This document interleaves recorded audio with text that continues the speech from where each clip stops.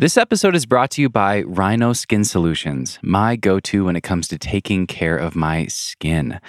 I have been using the Performance Cream to keep my skin dry here in 10 Sleep, where I'm climbing right now. It's oscillating between being kind of warm and being cold and rainy, and the dry cream really helps me keep my skin dry on those humid days.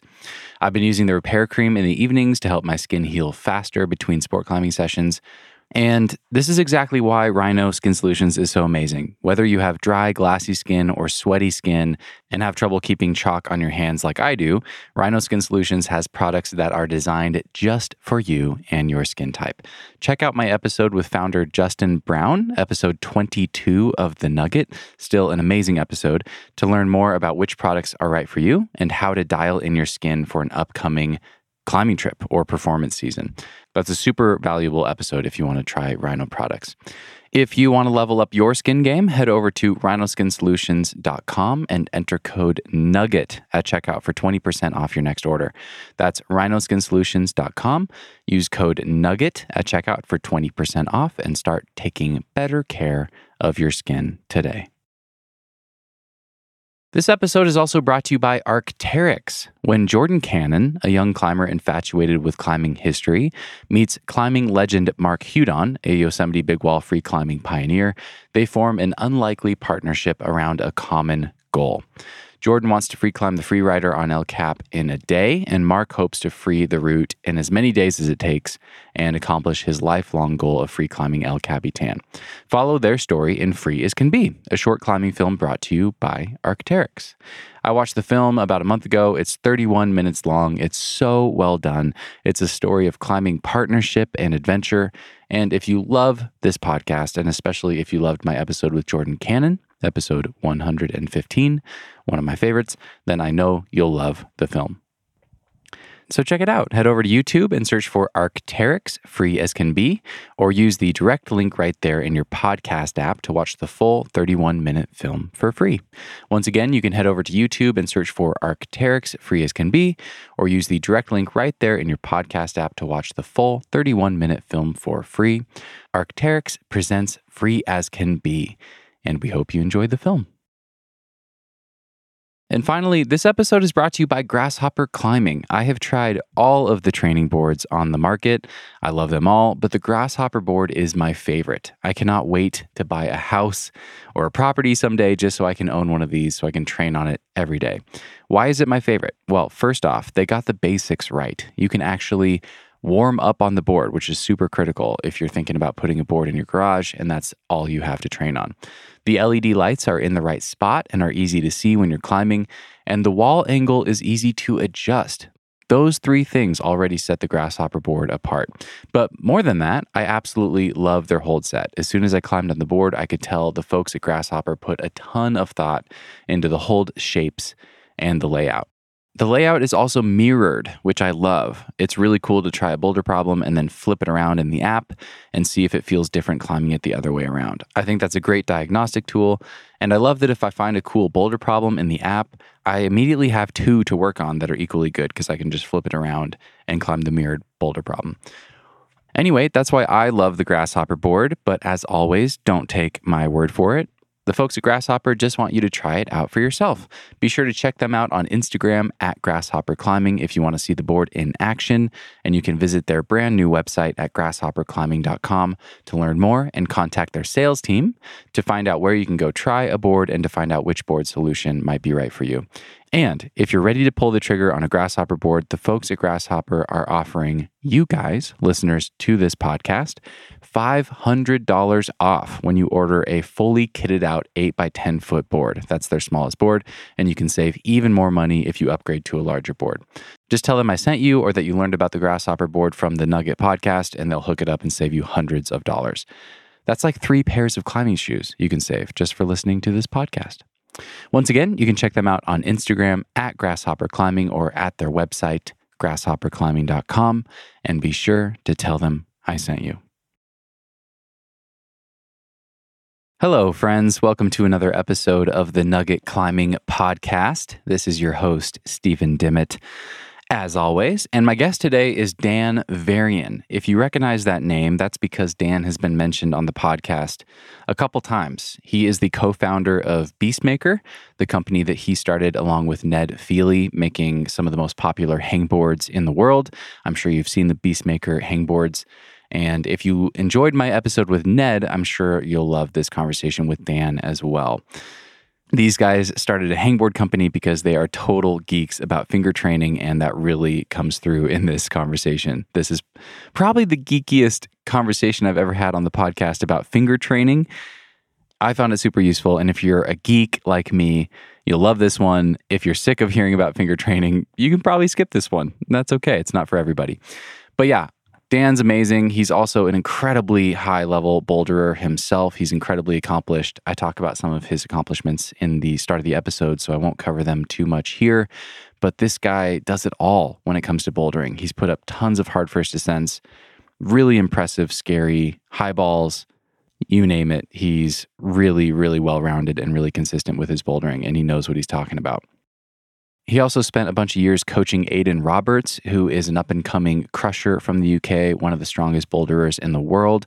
And we talked about some of the things that Dan has now learned from Aidan in this conversation. But the bulk of this conversation was actually about a finger strength test that Dan had me do before doing this interview. Dan had me test every single one of my fingers individually in both a full crimped position and an open hand position, using a sling and lifting weights off the floor, one finger at a time. I did that a couple weeks before doing this interview, sent Dan the results, and then that's a lot of what we talked about. His takeaways from my results, the implications for me, and his recommendations for me. He found that I have 2 lazy fingers, and so we talked a lot about how to activate lazy fingers that aren't contributing to your grip. So even though this was specific to me, if you're a geek about finger training and you're frustrated or struggling with your finger strength training, I think you'll find something really useful in this conversation. And that reminds me, Dan was also mentioned in the Neil Gresham interview. Dan is the guy that helped Neil Gresham discover some of the weaknesses in his own finger strength and helped him correct them, and to work on his half crimp and eventually get that to be balanced with his other grips. That's something that Neil and I talked about in that interview, and Dan is the guy that helped him. So yeah, a super geeky deep dive into finger training in this conversation. We jumped around, covered a couple other topics, but that was the meat of it. And with that, I think we'll dive in. Please enjoy this deep dive into all things finger training with Dan Varian. Cause no one can do it like we do it, like we do it, like we do it. Cause no one can do it like we do it, like we do it, like we do it. How's it going, man? Yeah, good. Good. You're in a different spot than last time. Oh, no. Oh, never mind. Nice. Oh, that's a very comfy looking couch to have in your training room. That's great. Yeah, we just I shuffle all the cushions about just to the girls make tunnels out of them and play around, and yeah, you can just like modular room, isn't it? So, yeah, keep it comfy. But I've just been on the fingerboard and stuff just to try and get some references. Awesome. So I love that's it. like that the piano that's up there. Man, what a great room. I also think it's really funny that you don't have any sort of, like, you just have a pile of couch cushions on the floor for your crash mats. Yeah. I think that's pretty funny given like how long you've been doing this.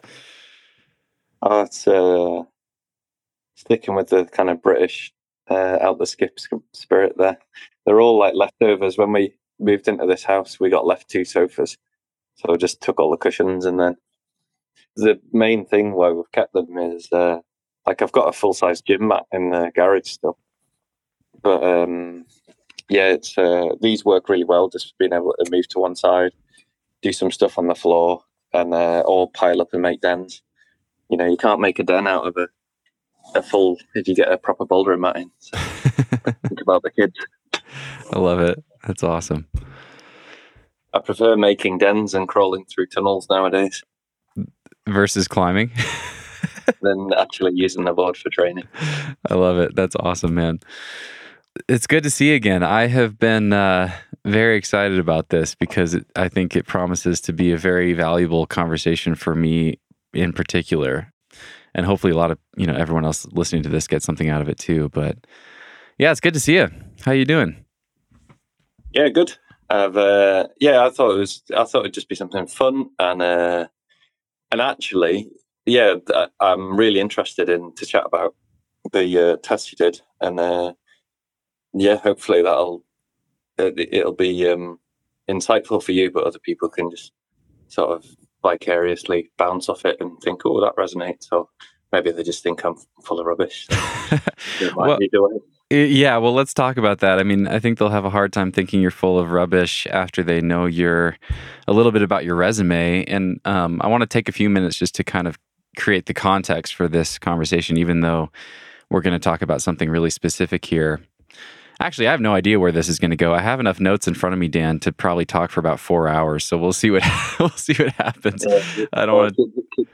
I'm in bed at 7. So. Totally. Yeah, I'm already thinking we're going to have to do a couple of these.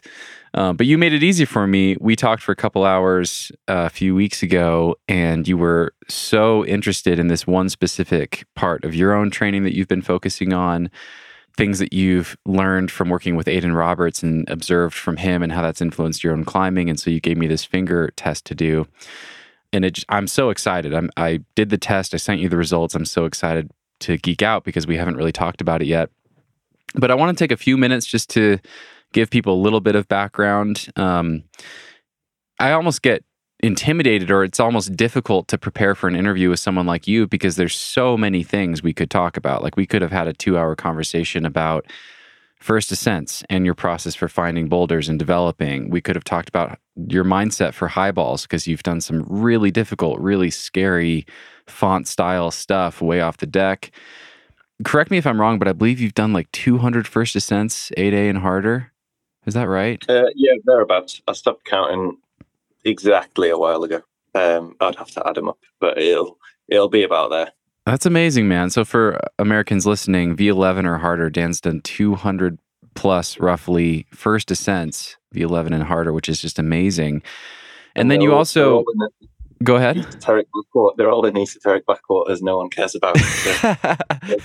How much rock there is in the world. Yeah, well, it's super impressive nonetheless. And I bring that up, to give you credibility, but also just to provide some context, because this is probably going to be the most geeky finger training conversation I've ever had on the podcast, which is saying something. I've done a lot of these.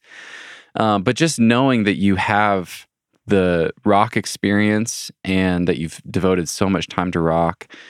You also started Beastmaker with Ned Feely and have one of the most popular hangboard companies in the world.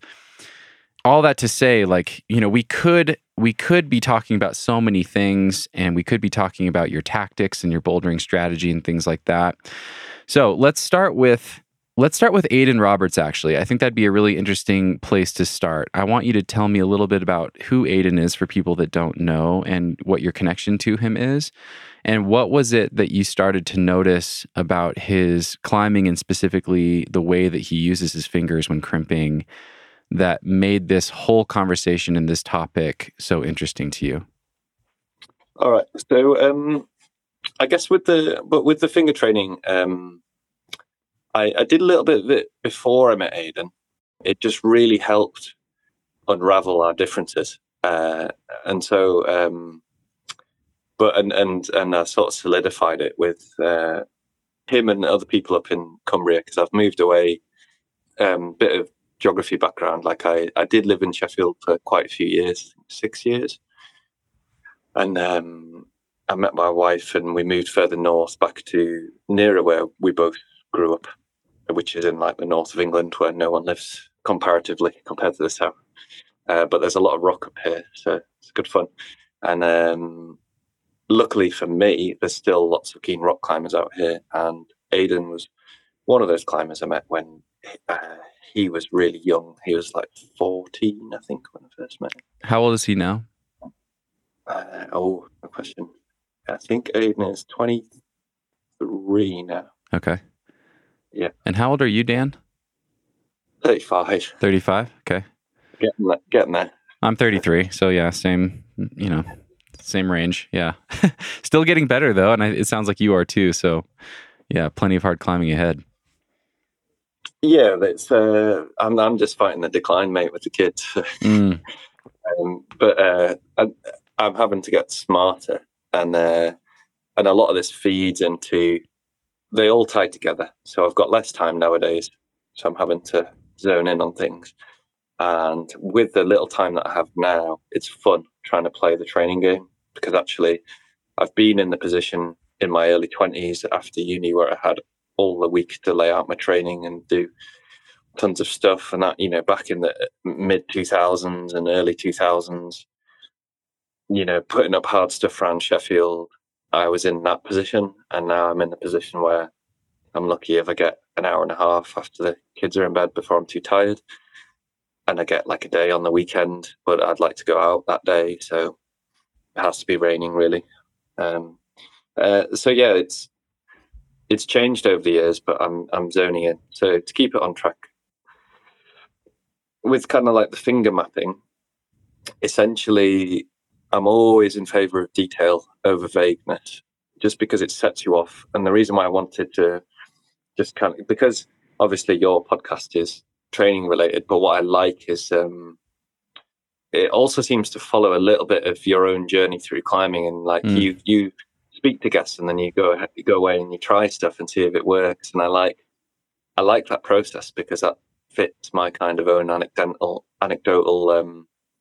you just sort of tinker and see what works for you. And because not everybody's advice, we all do things similarly but also different enough to create those differences that mean we're not all on the campus board day in day out, and we're not all doing 4x4s and things like that. And there's enough variance in the niche to create like quite different athletes. And that's something Ned said in his book really well, is if we all had the perfect answer by now, like they do for, like a lot of strength sports and things are a bit more defined, like how if you want to PB on your deadlift, the manner in which you build up to it and focus on it will likely have a lot less variance than, say, trying to climb your first 8A boulder, because that could be anything. Could be dual, could be rainbow rocket,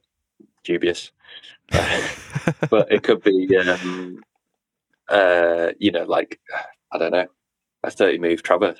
So the variance in climbing is massive depending on the goal, and then obviously that sets our training just into sort of just this split stream of so many different paths to try and arrive at the same place. So, so with fingers, it's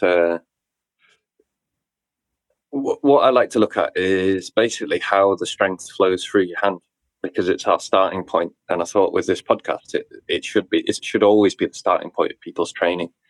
And what kind of bugs me is this vagueness of like, just chuck a load of weight on and hang on an edge and you'll get better, which is true, but it's like blunderbuss and rifle. And to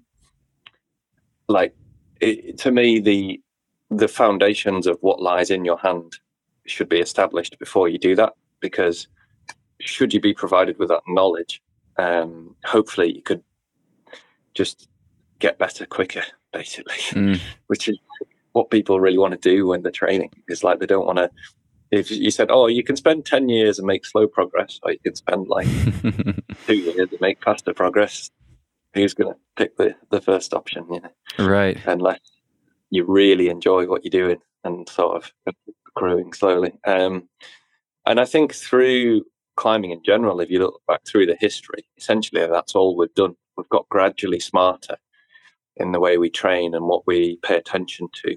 And that's how we're standing on the shoulders of past generations and progressing. And I still think there's plenty of leg room in it. I don't think, this is still a fledgling sport. There's scientific studies into how we train at, scant compared to other Olympic sports. Right. But what I do love is the fact that that's still full of tinkering. So I can sit up here way, in my own little quiet part of the world with just a few mates, but we can make fun progress. And Aiden's just like ridiculously surpassed what someone that paid attention to those training things. Like he's built on loads of things. So like I wouldn't want to take credit for Aiden's ability, and that he's done so much himself, and I'm learning from him now. So it's like it's a reversal of the process in terms of many things. But what I think we both really share in common is attention to detail, and we can communicate really well with it, and it works. Like I am getting better at the specific things I want to get better at, because I can have a quick chat. And look, I'm lucky enough to sort of climb with my mate. But back when I was in Sheffield, it's the same thing. And that's one thing I'd really stress to people, is that if you can make the effort to train with people that are like-minded or similar abilities, you don't even have to like them. people probably don't like me, but they'll put up with me. They might, because I might learn the odd thing. I don't know. But he seemed like a friendly guy. It's really beneficial. It's like I learned so much when I was training with Ned, and vice versa, and we fed off each other. And our house in general then was great, because I also lived with Dave Mason when after uni in Sheffield. Oh, no way! Really good climber called Ben Thompson.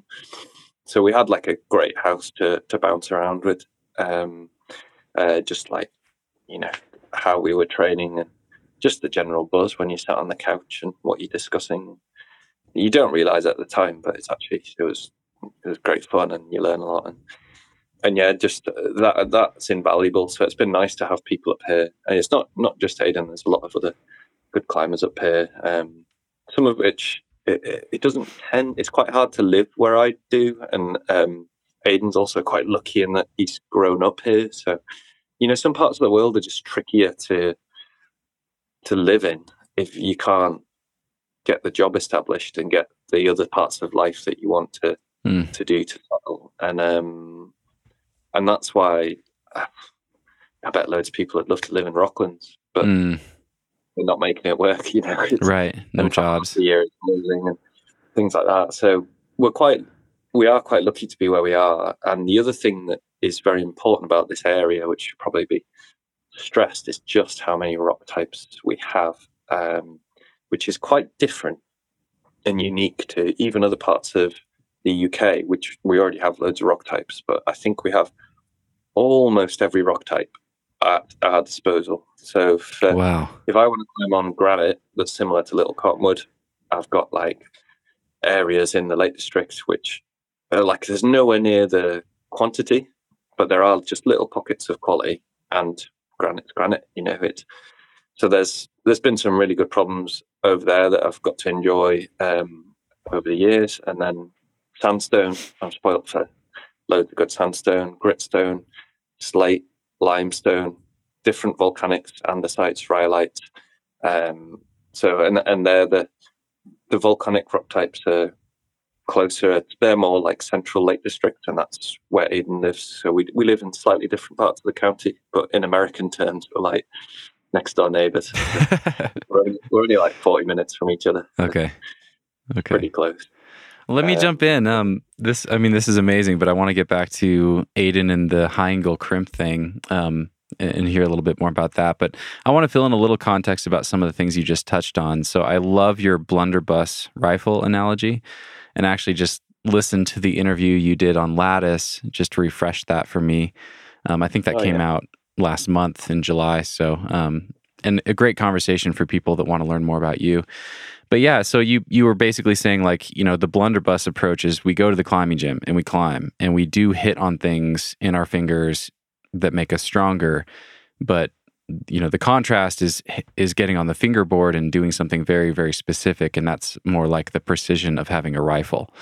And I love that. And you've basically done that again. Now you're thinking about general fingerboarding as the blunderbuss, and you've made your finger training much, much more specific, which is really interesting to me in particular, because I have these, and I talk about this ad nauseum on the podcast, but I have these like major weaknesses in certain grip types and in my finger strength. And after talking to Ned, it's really become a lot more clear to me that just active gripping in general is something that I have really neglected. And really struggle with and could really benefit from focusing on, because I've always climbed really passively. I've always relied on friction and, nuancing all the handholds and hanging on my skin as much as possible and things like that.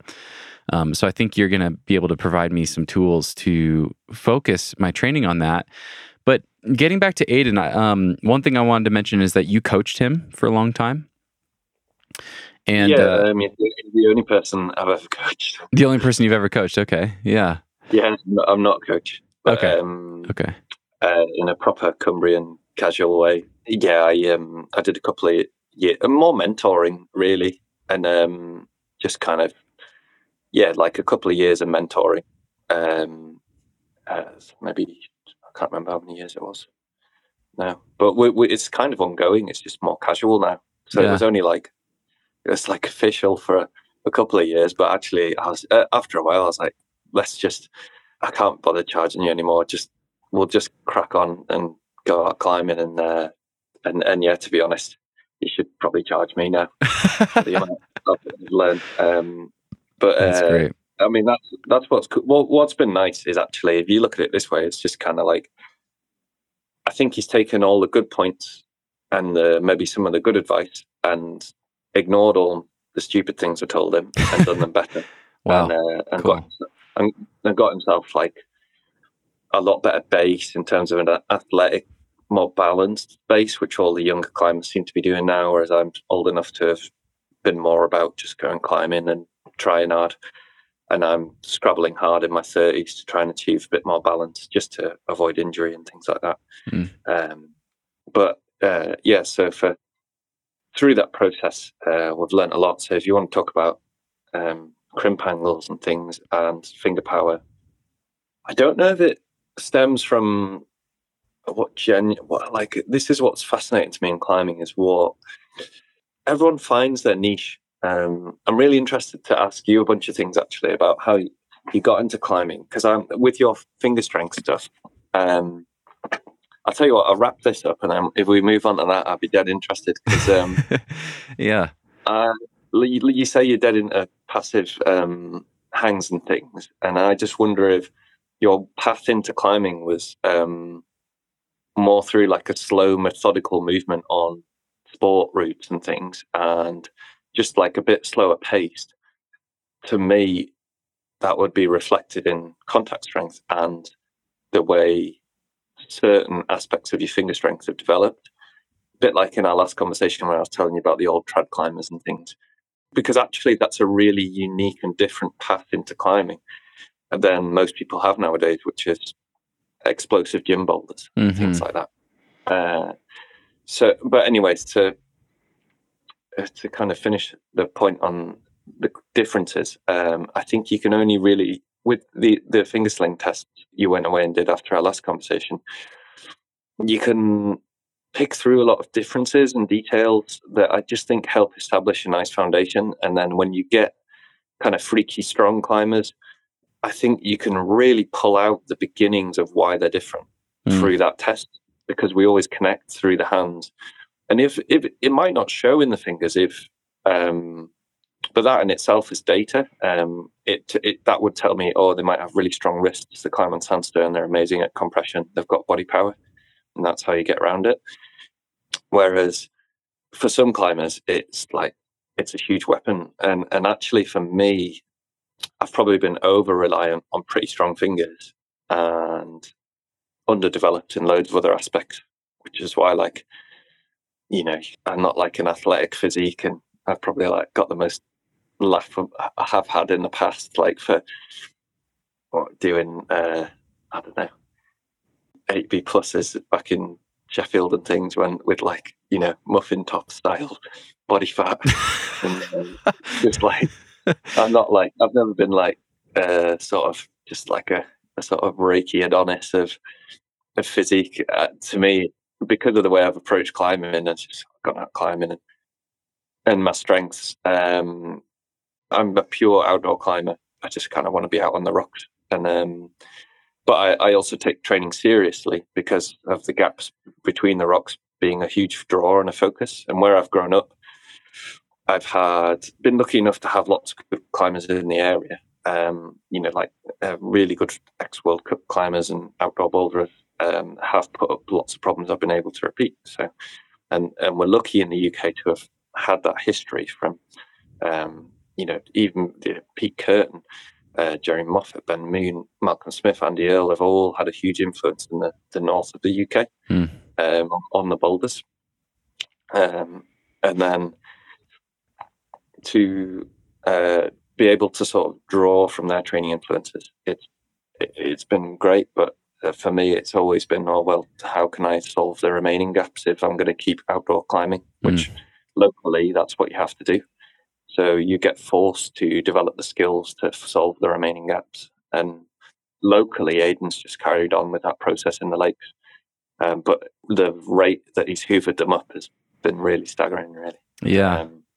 But it's with these special attributes. And then just to take it on, so to go crunch some data, which people do love, like in a high angle pinky sling, I'd say he's probably got the world record for lifting on with the end of your pinky, and that's close nigh on 20 kilos, solid 19. And then you'll know from your own test just how much extra power and how hard that feels when the weight doesn't lift off the floor. Now what was really exciting for me just then is because I wanted to just make sure I had a decent frame of reference, because I haven't done any of these tests in a little while.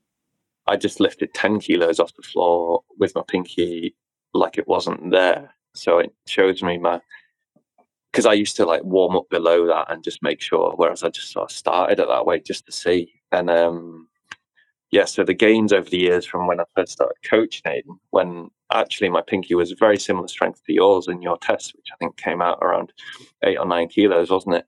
And sorry to Americans for using kilos. I can't do It's okay. I'll convert. Quickly. Yeah. In those years, by a bit of targeted training, I'm now up to sort of, and I'm quite far off my best at the minute for various reasons. Lots of DIY and just general lack of proper on it training. But yeah, no, I was really happy in that sort of 13 went up fine, and I was like, oh well, that'll do for today, just for frame of reference case, and because that's already a big win for me. So actually, yeah. And that's what I think these tests, I don't think this is a great way of training, but I think it's a fascinating way of gaining insight and checking that things are working. Okay, let me jump in. We owe our listeners a bunch of context before we get too swept away in this thing. So just to close the loop on Aidan Roberts, for people that don't know who this guy is, and Aidan, if you're listening, I would love to have you on the show. I'm so inspired by you. But yeah, so Aidan's in his early 20s, and he's really becoming clearly one of the best boulderers in the world. He's so strong. He's particularly good at really small hold crimp climbing. And he's training for Burden of Dreams right now, the Nolly Hukataival V17. And it definitely seems like he's got a shot at doing this thing. So he's at that level. And one thing I want you to define really quickly, Dan, because we didn't talk about this. I hadn't really heard the term actually before I talked to you. I can kind of intuit what it means, but I know some people are going to be confused. But what is a high angle crimp? And what is it that you see when Aidan climbs? How does it express when Aidan climbs, if that makes sense? That's the funny thing about climbing, isn't it? Everyone's got their own terminology for stuff a little bit, because it's still niche enough that these things are developing in their own separate clusters. Basically, we discount the thumb in almost all of our training. And once you discount the thumb, you have loads of options of finger angles. Whereas people often just talk about full crimp and half crimp. But the problem with that is there's too much differentiation. And there's a whole world of difference between taking your thumb off and putting it on, and actually when it's off. And most people, when they half crimp, will never bend their pinky, and the pinky is one of the key focal points of transferring power in a crimp position. And the reason why that is in terms of pinky and index, which can also get lazy and go into a chisel, is it all depends on load capacity, and access to the incut in the hold. And a lot of this depends on loci. So at what point the hold is out from your body, and then that depends on what grip is useful. But also as the grip comes in, how quick you want to move all depends on your load capacity of your fingers in a high angle position. So the ability to access the incut in the back of the hold. If you're not doing that and you're dragging over the front of the hold and generating power by pulling underneath and through it, you won't be able to move above the hold with control. So what people tend to do that climbing that style is load up and then move dynamically hold to hold and sort of explode and flick up there and then catch the other one. And that's great if your fingers can take a high amount of load in a non-failure grip. So chisel or drag tends to be those grips. And if you're really lucky, you'll be one of the people that can maybe hang large amounts above your body weight in a half grip position, which is also incredibly useful. And there's loads of ways that not loads of ways, but there are many ways of achieving like great finger strength, and that reflects on your style. So I know good HC boulderers that don't have a very strong pinky, but there's often like silver bullet attributes that just mean they can walk up to problems and nail them. So with regards to your results, like you're kind of missing 2 silver bullets, but you've got some other great attributes and balances that people would kill to have. But so one just classic thing which a lot of good climbers have is so that kind of half crimp dead hang, and we see loads of people hanging on one arm on fingerboard. 90% of the time, the pinky's taken at least 25 to 30 kilos of their body weight because it's straight, and then the other bent fingers make up the rest. And so that pinky mono ability, which then you see people doing, I can do pinky mono front levers. It's like, yeah, no shit, because all your dead hanging has been like essentially training your pinky to hang in a mono position. It's like it's your other fingers that'll be crap in like a half grip most of the time. And that's so like you can overgeneralize like that, and it's quite true. But then you can meet people, like I've spoken to Jim Pope a bit, and he actually has a weak pinky and can front free half crimp dead hang, but struggles to get much out of his pinky. And it's just the way people develop as they go, as they climb. And this is why I wanted to do that test with you, to sort of discuss some actual useful stuff, hopefully, because you can go through life, and this is like everything. You can, if you just kind of skip past the intricacies and the analytics and the details, and you can just go training, and it's great fun. It's really good fun, and but you might miss some massive black holes, and it's quite obvious sometimes that because like once you get into this type of way of looking at details, it starts to explain things, and then you can't magic that strength. So I can't just trick a test and like lift over 15 kilos with my pinky in a crimp in a sling. That power's just not there. But then when I go to put that power on a problem, it will show up that I'm weaker on crimps. Like I can't trick it. What I can do is try and use my styles and attributes to trick the problem and to climb on the rock in that style. But if I want to climb slow and controlled and be able to grab all the holds precisely, like my young friend from the lakes, and look like a sort of a hydraulic rock destroyer, then the rock, like if there's small holds and rock sees Aiden come in at the minute, then it's just gonna think, shit, I should have gone with the vague. I should have gone with the vague features. Like this guy's got me. It really is the case. Like at the moment, it's just mental, unstoppable on crimps. That's what's cool about climbing, though. Like, there's so many styles and attributes that all we have to do is like trap Aiden in a little tiger pit with loads of Font 8A dinos to get out, and he's stuck in there for life. So, yeah. I love it. Okay, let me jump in again. I'm gonna say some things back to you to make sure I'm understanding it correctly and fill in some gaps for listeners. So I'll define the high angle crimp thing in my own words, and you can tell me if I'm getting it right. So yeah, for people listening, imagine that your hand is in a full crimp position. You can wrap your thumb if you want to.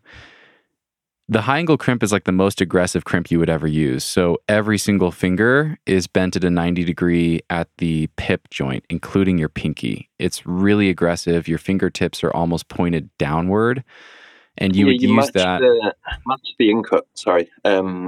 So if it's a really in-cut hold, your knuckles will be hitting against the wall because you're accessing whatever the in-cut is. So if you're talking like 45, 55 degree in-cut and a micro crimp, you just go to that angle and then access it so you can pull outwards like it's a jug. The problem for most people is your grip will fail because there's too many small muscles, and if you haven't trained it, if it's not been your style for many years, it will just fail and you'll flop back onto a half crimp with likely a pinky or a chisel straight, which because of the in-cut, you'll still snag on it. But yeah, that's so there's no real definition of the angle. I would just say what I'm saying is you're getting into the back of the hold. Yeah, you're getting into the back of the hold so you can pull outward and use that leverage. And what you were saying about the pinky before is that most of our training, just globally as a climbing community, people that are obsessed with trying to hang one arm on your Beastmaker center edge, we all love the half crimp position, and a lot of people just train in that position. But what Dan's saying is that for most of us, just the shorter length of our pinky will necessitate that the pinky's in an open position when we're half crimping. And so we're essentially, no matter how much finger training we're doing, we're only ever training our pinky to be straight and never crimped. And so I want to take a second to describe the sling test that you had me do, and then we can just dive right into it. So what Dan had me do, I took a 12 mil sling, and this is just like a Alpine runner that I had in my bag. Attached a carabiner to it, looped that around a kettlebell, and then attached the sling, just slung it over the tip of one finger. So for instance, my index finger just right over the tip, as if I were pulling on a small, 10 mil edge or something like that, a small little crimp. And then put my finger in a aggressive crimp position and then try to lift the kettlebell off the floor. And then do that with every single finger and just keep going up in the weights until I can't lift the kettlebell off the floor anymore. So essentially isolating every single one of my 8 fingers. I didn't do this with my thumbs. In a isolated crimp position. So I'm testing every single finger on their own in a crimp position. And Dan's thinking is that would help me discover how the distribution of the load is coming across my different fingers. So basically how each finger is contributing to my finger strength. If I'm crimping an edge with 4 fingers, what's the percentage of each? How is each finger contributing to the overall load? Like what percentage of my weight is it taking? So it was super interesting. Going back to what you said about Aiden, when I crimped with my pinky and lifted a kettlebell off the floor using the sling, I think my max was 20 pounds, which is 9.1 kilos. And you said that Aiden can do 20 kilos, so 44 pounds, about twice where I'm at. So just imagine, like, his pinkies are twice as strong as mine. And then I'm sure all of his other fingers are stronger too. But so yeah, I did this test. Sorry, that night was like 2 years old as well. So okay, he's probably even stronger now. Might be underselling it. Yeah, sorry, right. So yeah, I went through this entire test. I made a spreadsheet with my results. I will share that for you guys in the show notes so you can see it. And what do you think we should do, Dan? Should we talk about my results, share the numbers, and then dive into what they mean, or how do you want to go from here, or where do you want to go from here? Should I just break down some key points? Yes, please. And so first, I'll ask: did you learn anything, and what do you think? Do you think differently? Or has this confirmed what you thought about your hands? Or has it flagged up anything? I think it has confirmed what I thought about my hands, which is that they're quite balanced. I got the exact same results with my right and left hand. And there were a couple lifts that were marginally harder with my left hand, but it ultimately came out to the same amount of weight lifted off the floor. And if I tried to go any heavier, that was my max. It just felt slightly harder with my left hand, slightly more desperate. I mean, I'm pretty far just crunching the numbers and seeing, if you add them all up to see like how much weight would I theoretically be able to hold with one hand in a crimp position. It's very far off from body weight, which is not a surprise to me at all. I'm 60 pounds away theoretically from being able to hang from one hand on a small crimp. But you kind of get there on chisel when you're in, which is open 4. I think a lot of Americans call it, don't they? Yeah, so chisel, I actually misunderstood chisel for a long time, but yeah, it's basically open 4 where your index and your pinky are both straight and then your middle 2 fingers are kind of half crimped. Yeah. One thing I will say actually is like the way I don't quite have the data. I should have said slide the sling back as well to the pip knuckle, a bit like the open-handed test, and that would give you a bit better data on half crimp, because I've kind of got good insight on you on kind of high angle-y stuff, which I think is really important, especially if you're climbing outside. And the open data is very good and true as well, but I think you would have got slightly higher loads. You would possibly a lot higher loads by sliding that back and just having a slightly more open finger angle, which would be your half crimp representation. So if you wanted to do that afterwards, you might get sort of a bit more insight as to if anything changes. Because one of the insights and one of the things I really picked up on with your data was you've got 2 lazy fingers which are lacking silver bullets. Okay. One is your middle finger should be pulling. Your middle finger's just kind of hanging with the crew. It needs to step up its game. Okay. It's just like out with the boys, and whatever they do, it does. Whereas it needs to be like the star player and the what do you Americans call the quarterback? Yeah. Oh, okay. So nice. The middle finger should always be quite a bit stronger. I think in most people I've kind of mucked about with over the years, middle finger can normally punch pretty high.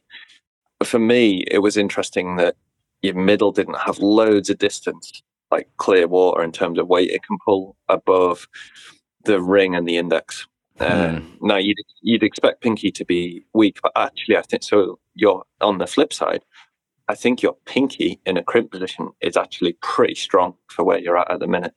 I was pretty impressed by, in general, you've got a really good load spread across your hand, which is great for like kind of evenly loading through small crimps. But you sell yourself short because the middle finger and probably the ring would be the next one I would pick to sort of that should be targeted. It could be the index, depending on like they are a little bit interchangeable.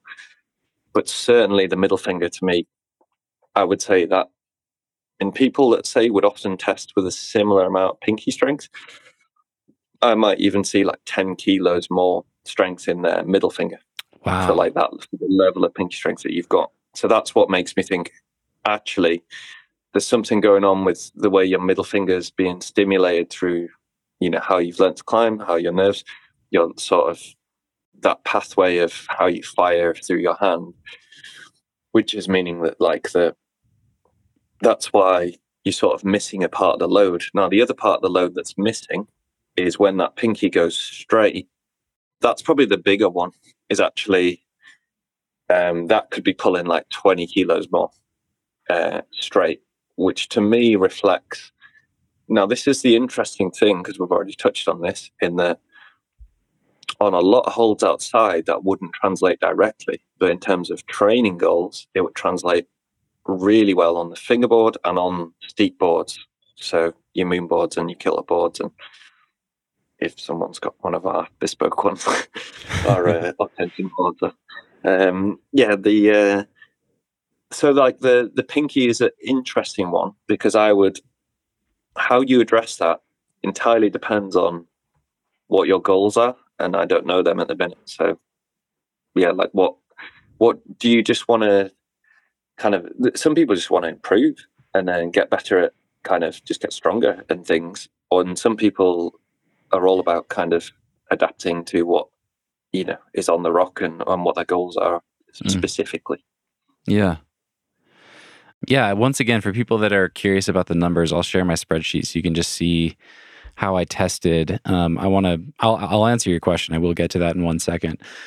But just to paint a little bit more of a picture, so I had these kettlebells, and I was going up in kettlebells testing each finger. I also had a 1 kilogram weight, which is I had a 2.5 pound weight, which is just over 1 kilo. And I had a 1.25 pound weight, which is about half a kilo. So I had those as well, and I would attach those to the kettlebells to make these jumps smaller, and make the results a little bit more specific. But then for people listening, I'll just share the percentages. So if I was in a full crimp position, and the most I could pull potentially with all 4 fingers is about 112 pounds, 51 kilos. 22% of that is coming from my index, 32% of that is coming from my middle, 28% coming from my ring, and 18% coming from my pinky. And so this is really interesting. What Dan is saying that if my middle was as strong as he would expect it to be relative to my pinky, it should be, pulling 40, 50% or something of my weight and be, 10 kilos more than it is. So anyway, just wanted to share that real quick. And then now I've forgotten your question. Well, like what are my you training goals. for? Yeah. So no, this is really good. This is really important. And I do have specific goals. I really want to climb. I really want to climb some 514s. I mean, I do just want to get better. That's the short answer. But what I have noticed is that the limiting factor for me always seems to come down to something that's pretty basic. It's that type of finger strength that you use when you're climbing on a board. It's that active finger strength. It's the ability to hang a pretty good edge, like a 1-pad edge with a lot of weight on your hands. Some of the sport climbs that I've been trying around St. George, the limiting factors are not that complicated. I just need to be able to hang on some of those holds with a lower percentage of my max so that I can do more moves in a row, or so that I can do a hard clip and then make the next move, or things like that. And that's starting to express it in my bouldering as well. Like the boulders that I want to do, I think I just need stronger fingers to be able to do them. And every time I've done any sort of finger strength testing, I'm usually performing at a higher grade in bouldering and in sport climbing than you would expect based on my finger strength. And especially when it comes to like loading up a half crimp or something on a decent edge. And to take you back further, so you asked the question about where I came from in my climbing. A lot of my early climbing, it wasn't sport climbing, but it was actually very slow, controlled climbing. I climbed in a gym that was really old school. Everything was vertical up to like 10 degrees overhanging. Lots of old, greasy, like small crimps and things like that. And I just moved like a sloth. I started climbing at 18 years old, and I had a decent amount of body strength. I had a background in some weightlifting and some other sports and things. So my fingers were always the limiting thing, but I could compensate by moving really, really slow and controlled, and like take my time to get the hold perfectly, And I've always climbed that way. And then that was paired with climbing on granite in Leavenworth, Washington, which is very featurey. It's a lot of squeezing. It's a lot of compression. It's a lot of tricks, squeezing between a heel and a hand or things like that. And so that combination... Go ahead. Would you favor chisel on that, like Leavenworth and things like that? Like open 4? Yeah. You use a lot of that. Yeah, I think so. And small crimps as well. It's interesting. Like I always felt like I was pretty decent at small crimping, but not with a lot of weight on my hands. And then I was pretty good at open hand, but it was everything in between that felt really hard. So I remember the first time I climbed on like a 40-degree wall or a 45-degree wall on decent holds. This was like a V5 in Joe's Valley, and I think I'd climbed V9 at the time. Couldn't do it. I couldn't climb on like a one pad in-cut holds in a half crimp or any sort of grip position, because I always relied on sneaky ways to get around just hanging on my fingers, if that makes sense. No, that's really interesting, because I would guess that there's a lot of things. So how I've said like you're missing the silver bullets in the fingers. Often climbers, if you can jump and load up a hand, you kind of need to be able to put that load through the hand, which is explosive and dynamic. So there's usually like a finger that can take a lot on a mono that's straight. And because you don't have that, you don't have like a finger that's punching up in the 30 kilo range. That was one thing that made me think, oh, does this guy like move in kind of like a controlled trad style more? And like, and you told me a bit about like being more of a technician and things. But so the other thing, which was like interesting, was the middle finger in the crimp position, but also the fact that when I sort of combined them across, it made me think that would be your strongest grip, would be kind of like open 4, because you're getting the most out of the fingers in that way in terms of grip applicability, but also finger load. And but what I like, it to me is like, it's kind of obvious, like you've got to find a way of stimulating that middle finger, especially because that's a low hanging fruit. And if you want to kind of get either pinky monos or index monos up, I mean, I'm probably still warm enough to like give you a demonstration, because we're a similar-ish body weight. Okay. So like, what are you? 78 or 76? Sorry, my 78. Yeah, I'm about 78 kilos, so 172 pounds for people listening, something like that right now. Yeah. I'm like 77. Okay. But Dan's giving me a demonstration here. What do you have set up there? Oh, I've just got like a loading pin. Okay. But I made it out of my fireplace, something from the fireplace. Your fireplace poker? Oh, that's great. Yeah, exactly. Yeah. And what have I got on here? This is 20 keys. And I'll just use that.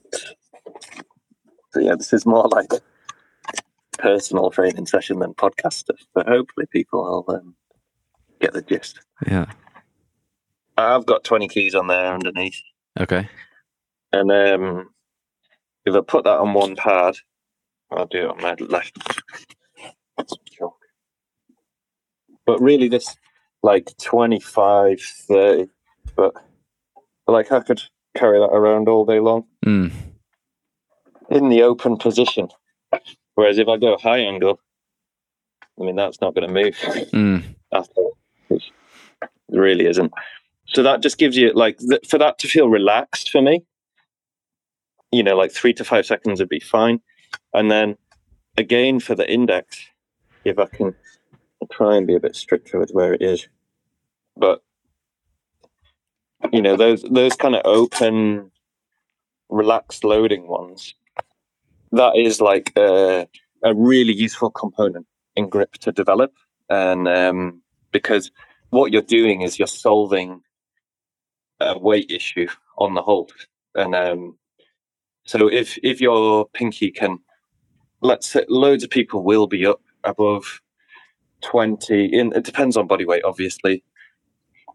But if you can hack out 20 to 25 kilos of your body weight, then you've only got to spread the remaining 50-ish, 52 across the other fingers, which suddenly, but because if you put them in a half crimp, then that becomes quite tricky. And that's why we struggle to one-arm dead hang, because generally, and this is where the middle finger will often pick up the slack. So for myself, I'm at like 28 to 30 kilos on the middle. And actually my index is kind of a bit crap compared to, so like I struggle to get over 15. So there's a huge imbalance between my middle finger and my index. And that's why in the past few years I've been slowly targeting my index, and it has improved. And that's really helped on, but what's interesting is actually I kind of was doing that for a little bit, and then I've ditched it. Then I've gone at a much higher knuckle angle, because that translates far better to rock and what I want to achieve outside. And I've sort of binned off a lot of my biological trick is the drag, which but that's 3-finger open instead of 4-finger open. So I'm not a huge fan of chisel versus open 3 if I can use open 3, because I think open 3 is more versatile, because what it allows is the next thing that we haven't discussed, which is wrist movement. And wrist movement is key to moving. It's all very well hanging on a fingerboard or, essentially doing lifts off floor or gym lifts or whatever. But this is the problem. Whenever you isolate something, you're removing components. And if you remove the component and you forget about it, it will come back to bite you if it's been a big oversight. Now, the oversight with grip is always the next thing in the chain, which is the wrist. And that's where these tests aren't the be-all and end-all, because there's this whole interplay with all the other body parts. The way I break it down, drags are rubbish. Open 3 are so rubbish in terms of outwards pull. You just can't outwards pull with a drag, and you can't really lock below your shoulder with them. So you're a bit stuck on rock types. But if you go to font, everything's a giant ball or an egg. Like barely anything is concave. Everything's convex. So it's all like bending away from you. And that's why the shoulders and compression and the elbows explode for people. That's like just trying to sum up and stereotype one style of climbing that hopefully people will understand. But obviously, each area has its own, like granite isn't just granite, is it? It varies worldwide slightly depending on the grain size and the surface features. Some granite's really blank and just relies on compression. Like your coastal granites tend to be much more much blanker.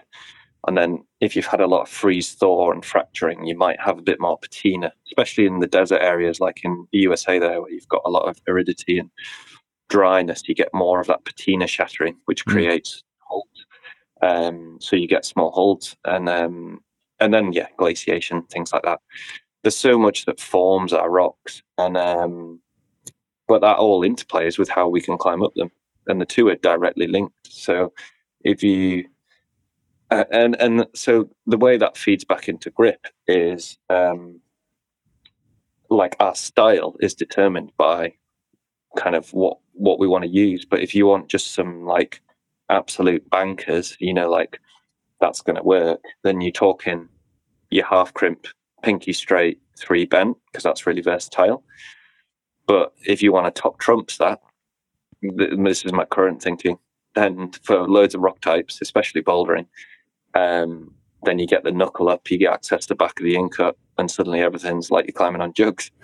And however, there's loads of caveats. So with your route climbing, specializing in a grip which has a much higher failure potential, such as high angle crimp, probably won't do you as many favors as getting good at the grips that can take higher loads without failing for longer. Because often in sport climbing, because you can use the rest of your body to displace load and to flow through the move, then all you're really looking for is for your grip not to fail. Whereas with bouldering, you're trying to find like the blankest, hardest way up things, or like you're going to your limit a bit more. So there is a good chance the grip will fail. So but in a power related setting. So I'm just trying to explain things through the hand and finger power, rather than it's a bold problem, it's a root type of thing. But how that would reflect on your training personally is, I would say, for your route climbing, the pinky being straight is a high priority, and is probably more of a priority than it being bent. However, the middle finger being sort of slightly down on load is a priority for everything, because to me that's the lowest hanging fruit, like the thing to work on. And then the things that you can take away as being like pretty switched on right now are actually kind of your pinky and your index are performing really well in relation to kind of the general levels and benchmarks I would expect at, like, for how far down the road you are in terms of climbing and niche training. And because essentially that's what we're trying to do, isn't it? Where we could all just go to the gym and do the 3 power lifts if it was going to pay off into really good climbing results. But unfortunately, we've got to specialize. So. Okay, let me summarize things again. So for people listening, I did the whole test, the sling test in crimp positions with every finger, and then I did it again in an open position for each finger, which is a little different because of just the physics of it. So you have to put the sling further up on your finger, basically turning it into like a one pad hold instead of a fingertip hold. So of course the loads are going to go up just from that, but then also I think I'm stronger open hand. So yeah, I want to reiterate some things and make sure I'm getting everything right. So my pinkies in a crimp position, I was able to lift about 9 kilos, and then open hand pinky about 16 kilos. And so you're saying one of the standouts for you is that my open hand pinky should be closer to 20 kilos. Is that right? Yeah, like at least. At least. Yeah, I would have expected it to have jumped up quite a lot. And the fact that those two are quite close, like if I didn't know you and I was just looking at the data at all, and just the data, and I had to try and invent a climber, I'd be like, well, they obviously favor pulling through with the pinky bent quite a lot on small holds because it's just not taking the load on bigger ones. But that would also mean but then when I looked at the index, your index was actually pretty good. Like it's just like doing well. And then I was like, oh well, actually, if you add that into chisel, that works pretty well. So that I'm sort of inventing this climber that does lots of climbing like that, and then at high angle, but then maybe like this is almost totally missing from being like a real strength. Yeah, I'm gonna jump in just because not everyone's gonna be able to see the video here. So sorry. Yeah, no worries. So Dan was saying that he was imagining, just from looking at my numbers, that I would likely climb a lot in a chisel position, which is like an open 4, and in a small crimp or like full crimp position. And then what was missing would be the half crimp, like the in between. You're spot on. You're exactly right. Yeah. That is how I climb. That's how I've kind of always climbed. Half crimp has always been a struggle. I've been training it honestly too for a long time now, and it just seems to be a really, really slow, aggravating journey to improve my half crimp. This might be a little bit of a tangent, but I wanted to ask you this. One thing I've noticed with the half crimp for me is that my pinky feels like the length of my pinky, I think, is an interesting thing to think about. So if I'm in a half crimp and my index, middle, and ring fingers are all bent at a 90 at the pip joint, my pinky almost feels like it's in between. Like it's not, it's a little bit too long to really be hanging open, but it's not long enough to be also able to crimp up. So it feels like it's kind of stuck in this no man's land where it just can't really contribute very much. And I wonder if that's a big part of why it's weak, because it's not able to pull that much when I'm training it, and also why my half crimp feels so difficult. What sort of pressure do you put through your pinky? So if you were to just visualize your pinky when you're hanging, are you trying to squish with the end of it when it is open, and does your knuckle kick in the bend, or are you like relaxing in the way that it's hanging? So this is the whole passive and active thing. But to just go into more nerdery, how does that play out in your pinky in terms of because say if I try and pick that weight up there now with 20 kilos and I try and sort of squish it with my fingertip, I won't be able to lift it. But if I have it nicely nestled on the joint and I almost relax a bit and I lift it more with connective tissue and sort of pulley stickage, then that can lift a much higher load. So I'm just wondering if in your head, whether those kind of the activation pathways of how you're trying to activate the grip, maybe there's something in that's worth discussing. Yeah, that's interesting. There might be something there. I think I'll pay attention to that next time I'm hanging on the hangboard. What I think I'm doing is I think I'm trying to use it like a sky hook, just hang it, just skin hang it on the edge of the hold. But it feels like it's slightly too long to do that naturally if my other fingers are in a half crimp position, if that makes sense, Yeah, and does it slip? Good question. Does it move? Yeah, I'm not sure. I'll think about that next time I'm training. If it's not moving, you probably have enough pit like FDP pressure in it to maintain the grip. So there's a good way of anchoring it. But if it is slipping, then you're not getting the tip pressure in the FDP, and you might be, say, activated through your finger end connection rather than your crimp connection.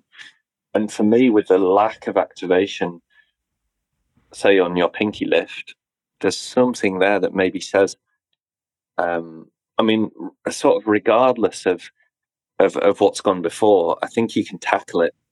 Well, these things are always tackleable just by finding a good way to isolate them. And I don't necessarily think that's finger lifting off the floor, actually.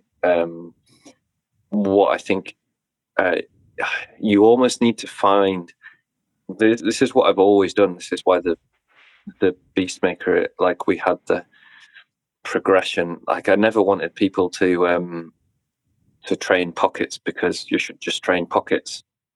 Like they're not important for most of climbing, but they're really important for activating your hand properly. So back two is like this key. When you get onto bird beaks on back two, people find back two horrible. But then once you get down onto like one pad pockets, you start to bird beak.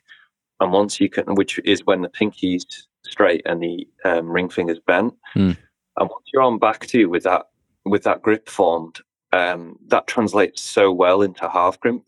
But what you're doing is you're removing the blunderbuss of stimulating the middle and the index, and you're just targeting that feeling of how to form the back of the half crimp. So, and this is what I've always thought was a good method of training, and I could be wrong. It does frustrate me a little bit that I think a lot of, in recent years, people have pushed fingerboards that are easier to make in a Play-Doh mold, spindle molded style, but that you do away with all the vagaries, which is great because you can just say, oh yeah, just mong an edge. But actually what you're doing is you're removing your ability to visually see insight easily. And for me, I would stress that insight is a key part of breaking apart your grip in order to reform it in a way that you can build off quicker. And so that's why, I mean, to keep it on sort of fingerboardy training chat, that's why the Beastmaker looks like it does. We know it could have just had a bunch of edges on, but the whole point and principle is like find out where your grip is weak, break it apart, then put it back together, rather than just like load the sucker up and then see when it fails. Because like it for me it works, and like I know for Ned it's worked for. And this is the problem, like I'm not a sociable person. I've just got a couple of mates that we muck around with this thing with. But like I'd back this horse all the way. Like if someone says like, oh yeah, just like I'm all right, open four's the way to go. I do one arm dead hangs with an extra 30 kilos. It's like, oh, well done. I can do one arm drags with an extra 30 kilos on a less than 20 mil edge. It really doesn't help me get up Aiden's problems in the legs. So like, wow, that's so insanely strong though. That's crazy. It couldn't be a shitter grip in the, like it doesn't apply. It does apply on sandstone and on grit, and I can really like make it pay there. But for little edges, it's junk. It's total junk. Like I may as well not have it.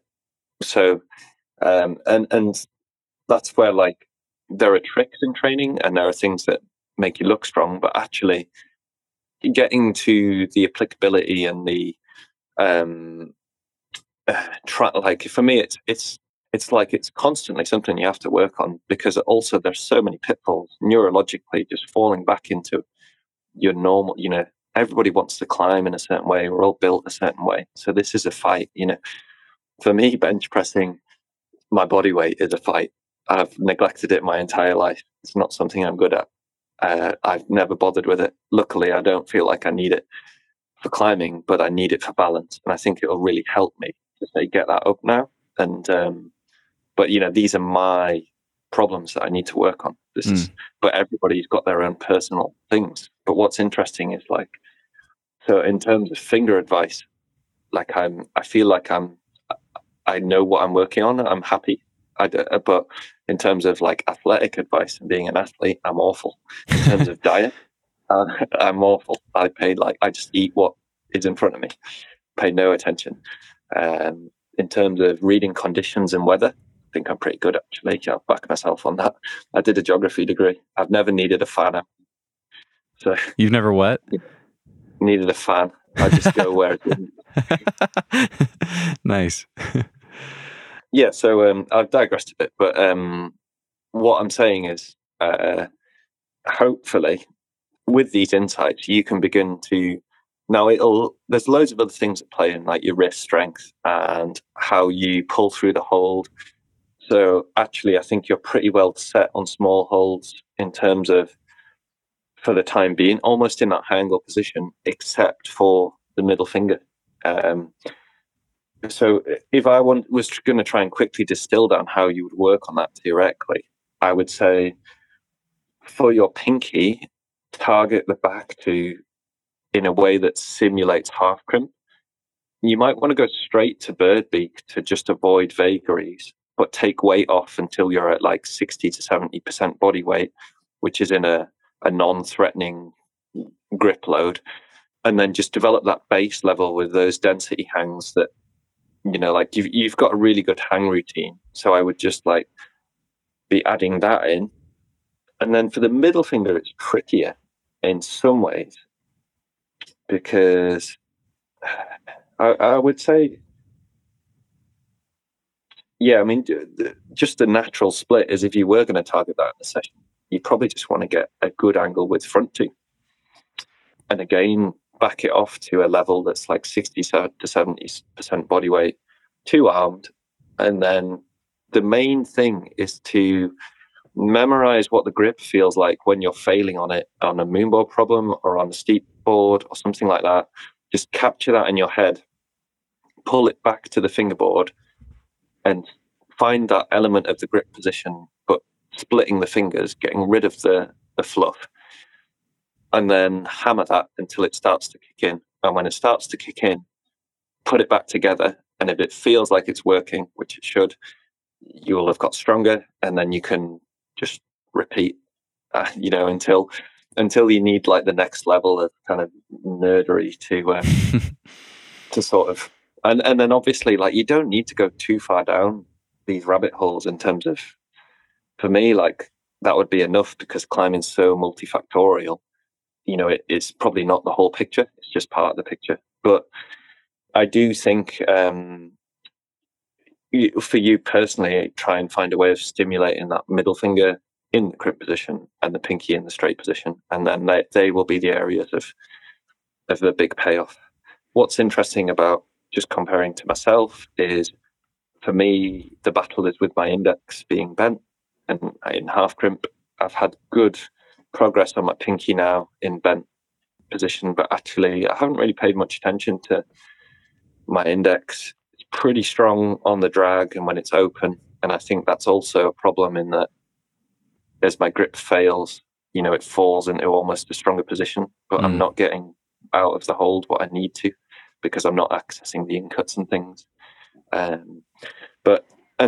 my fight at the minute with my training time is high angle crimps and specifically targeting the outside of my hand paddle, which is like my index and my pinky, because my middle fingers, and I'm lucky in that I'm similar to Aidan like this, so it almost makes it easier to emulate his training and stuff and the way we've trained. We're both kind of like middle two dominant crimpers, but you do see a real mix of where people put the power through actually. And I've met climbers over the years like Ed Hamer, who is ridiculously strong with his back two.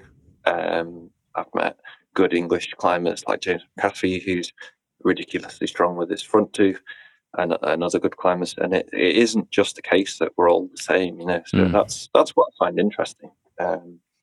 But what I should have done probably is like build up a database and like been a bit more scientific about it. But unfortunately, I haven't done that because I'm a human and I'm lazy. Man, this is fascinating. So thank you for all that. First off, for the for the recommendations, because that's, of course, what I was most excited about getting out of this conversation, and it's fascinating. But I have a question there. So it's really surprising, actually, and interesting to me that you said that you don't think lifting something off the floor is the best way to take care of that. Because intuitively to me, I got these results and I was like, okay, I'm going to use the tension block. I'm going to isolate all my fingers as monos. I'm going to lift weight off the floor with my pinky mono and start training it that way.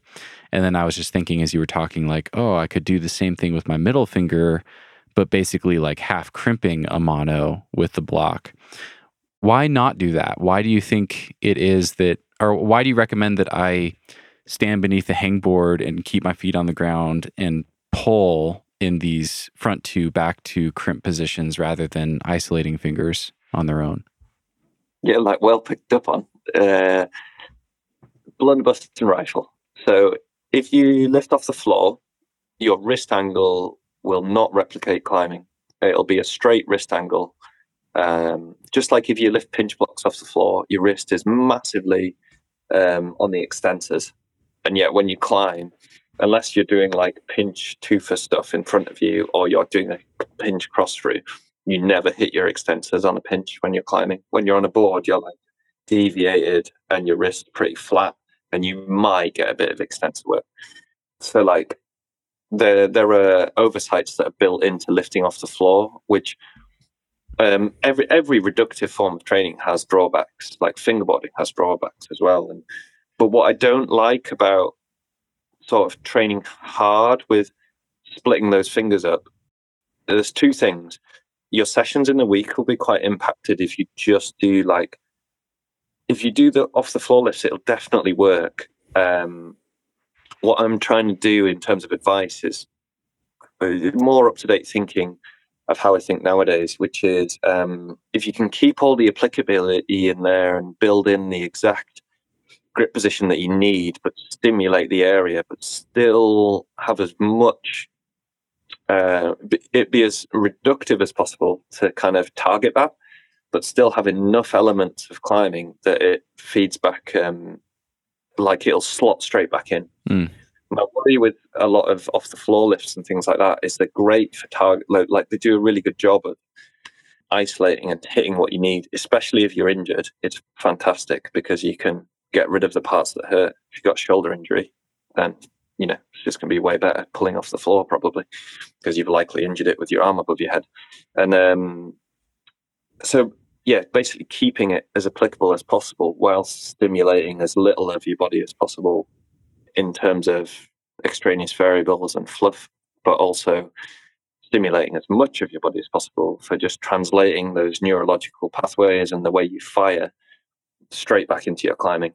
Because this is the issue I have with some gym lifts and stuff like that, is we would see more people coming into climbing and just smashing it out of the park with the kind of gym strength you get if the firing and the pathways were as directly applicable. And I like to, with all my high angle crimp training that I've been doing, if I just hang off my fingers, I really don't like the way I can't dig in the back of the holds because you're hanging directly below them.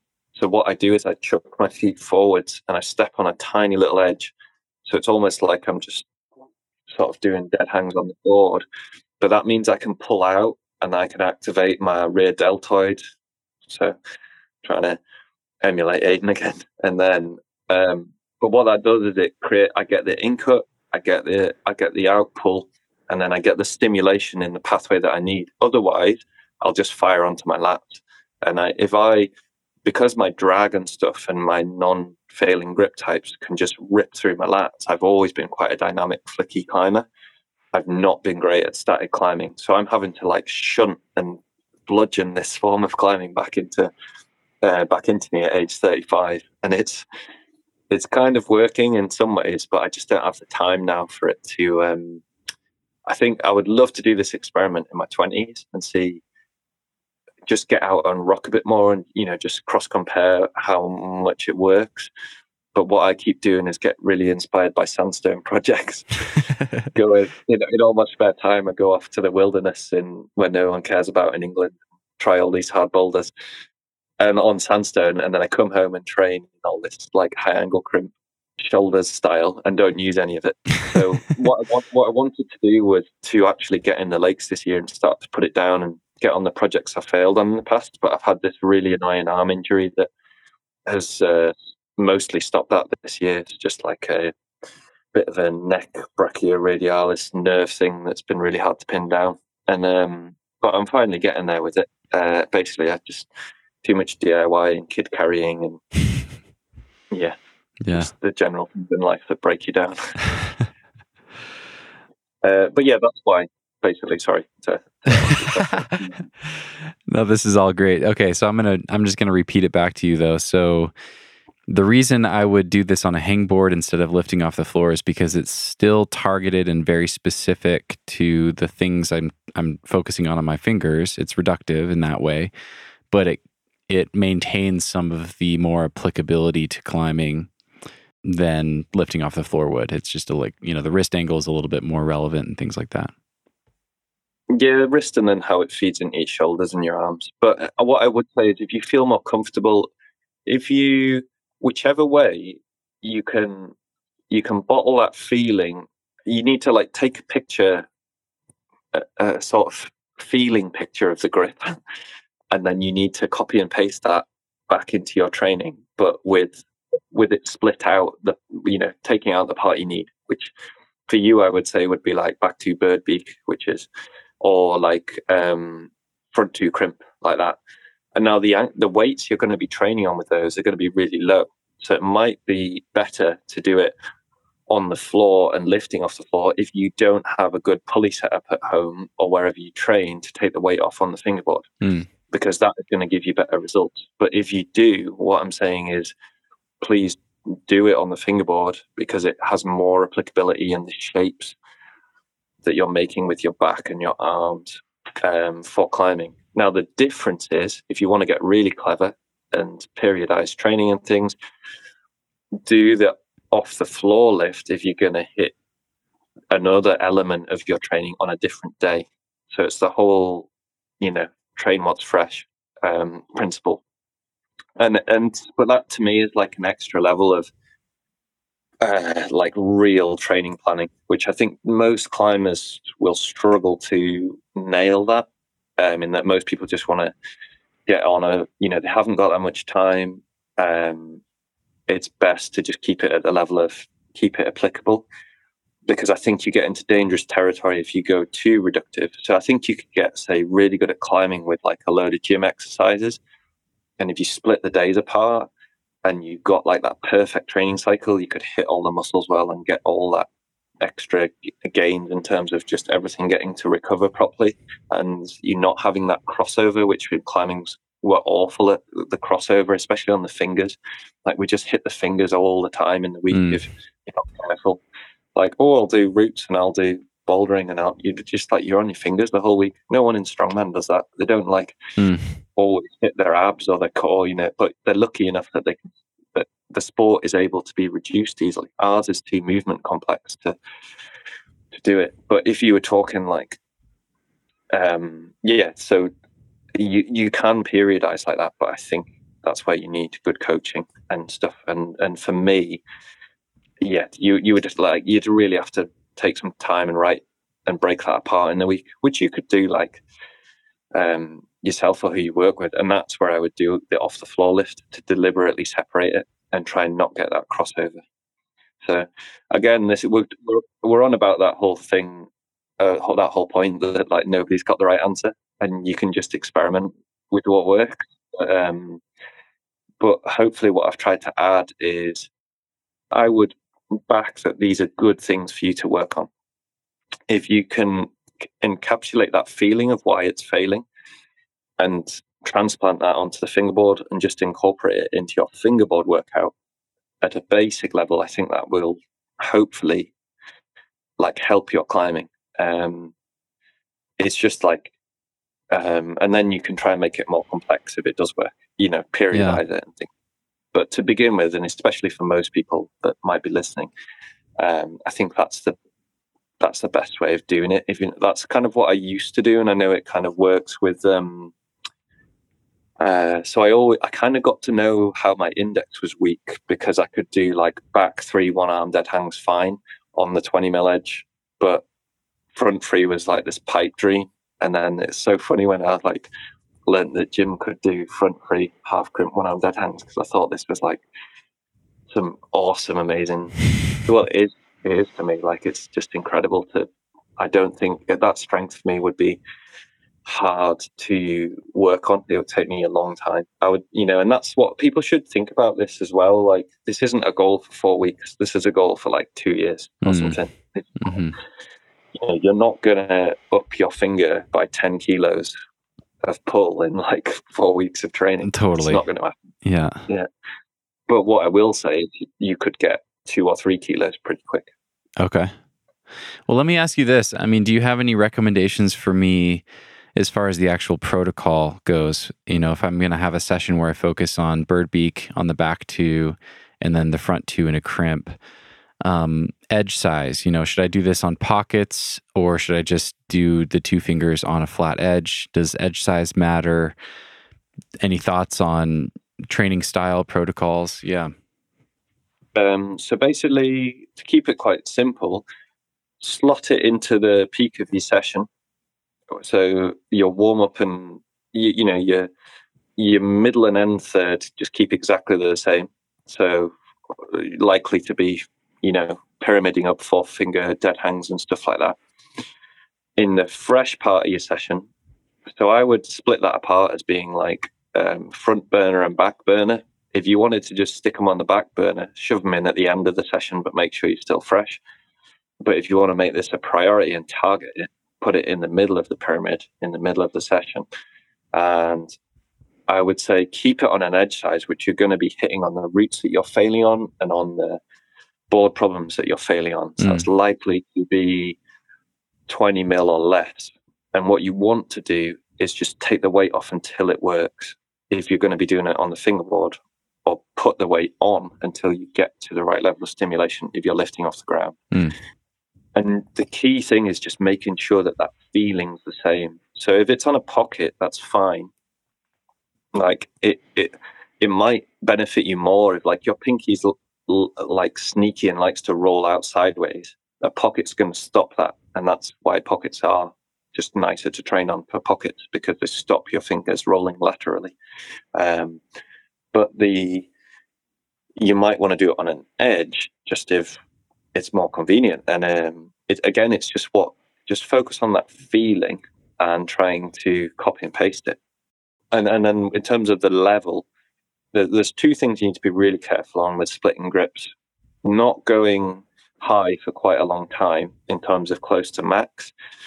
So I would do at least 3 to 4 weeks of like just making sure that everything's happy, base level.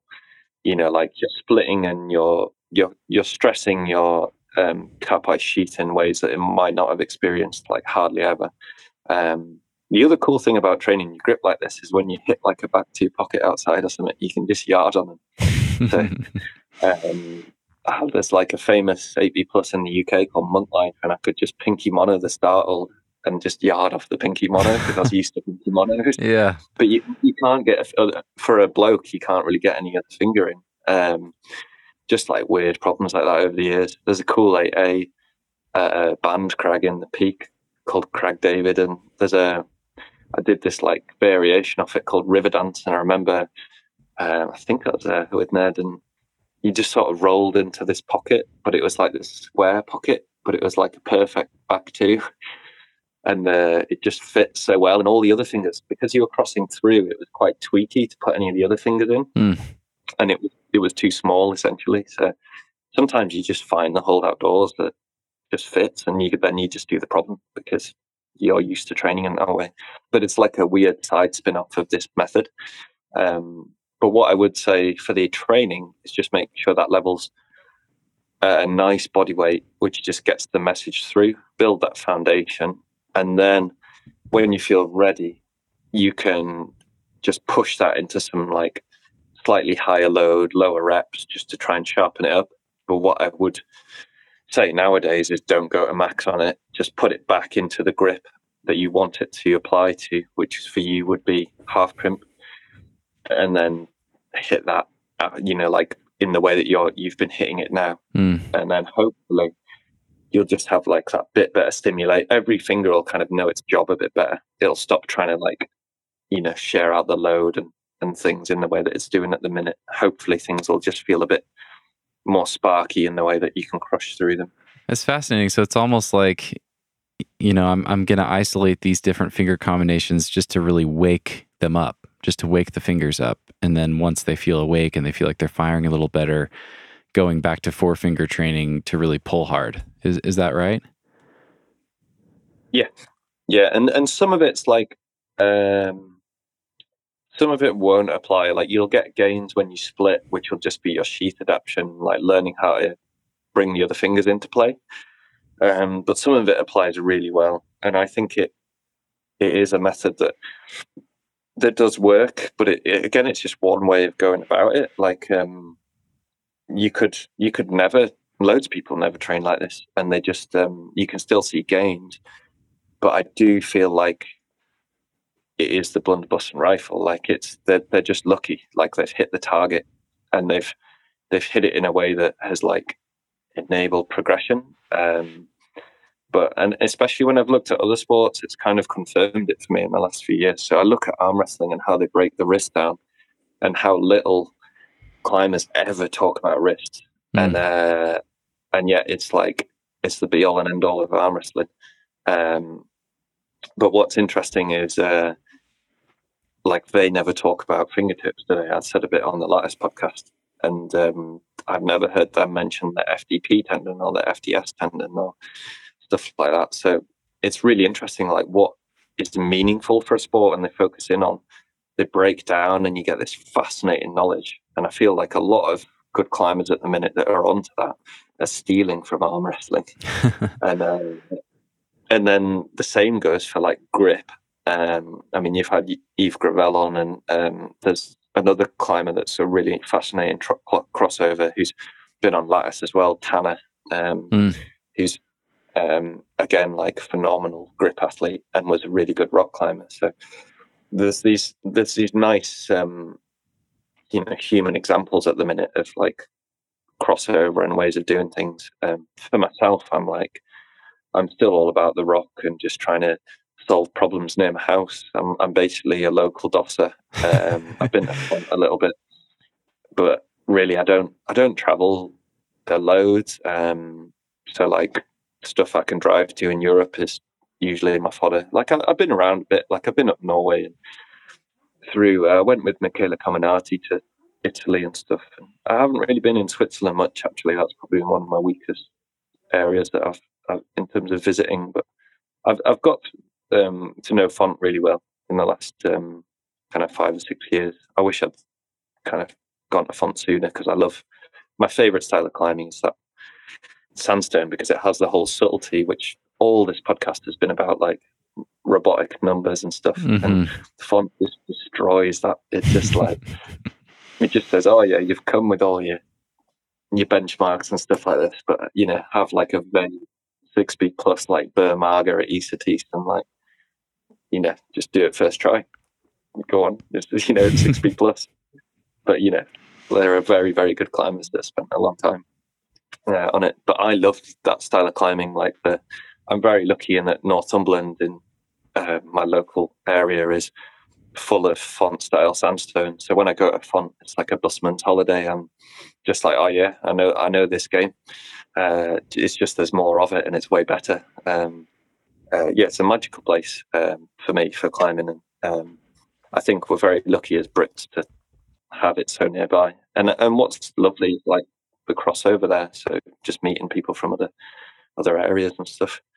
One of my best trips to font was I met Tim Doyle from Squamish, who's a proper dark horse.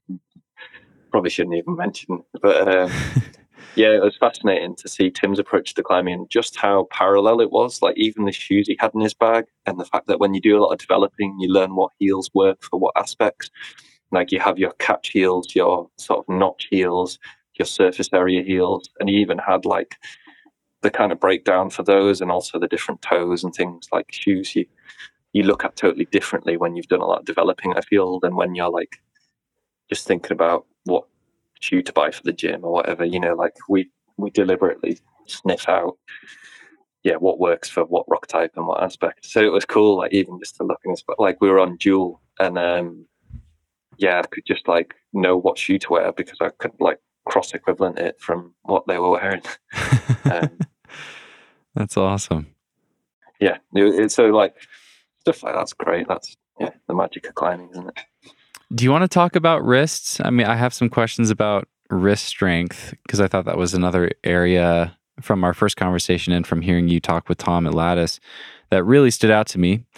I'd be interested in that, but yeah, how are you feeling? And is there anything else that you want to talk about with the finger test that we haven't covered before we move on? Yeah, probably 20 minutes. So just hit me with, I think we've covered the finger test pretty well without kind of getting a bit more half crimp data. And no, I reckon, like, I think it just overcomplicate things. I think there are other things to chat about in there, but there's such good low-hanging fruit there.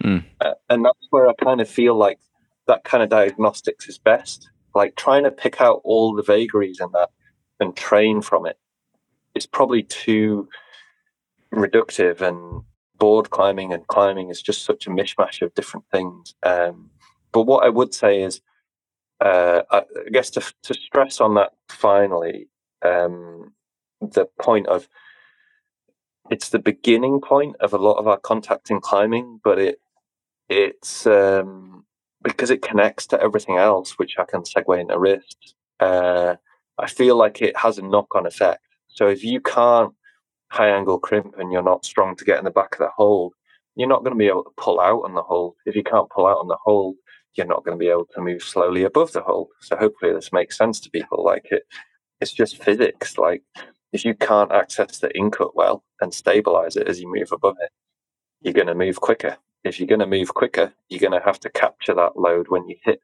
whatever you're going to and stop it.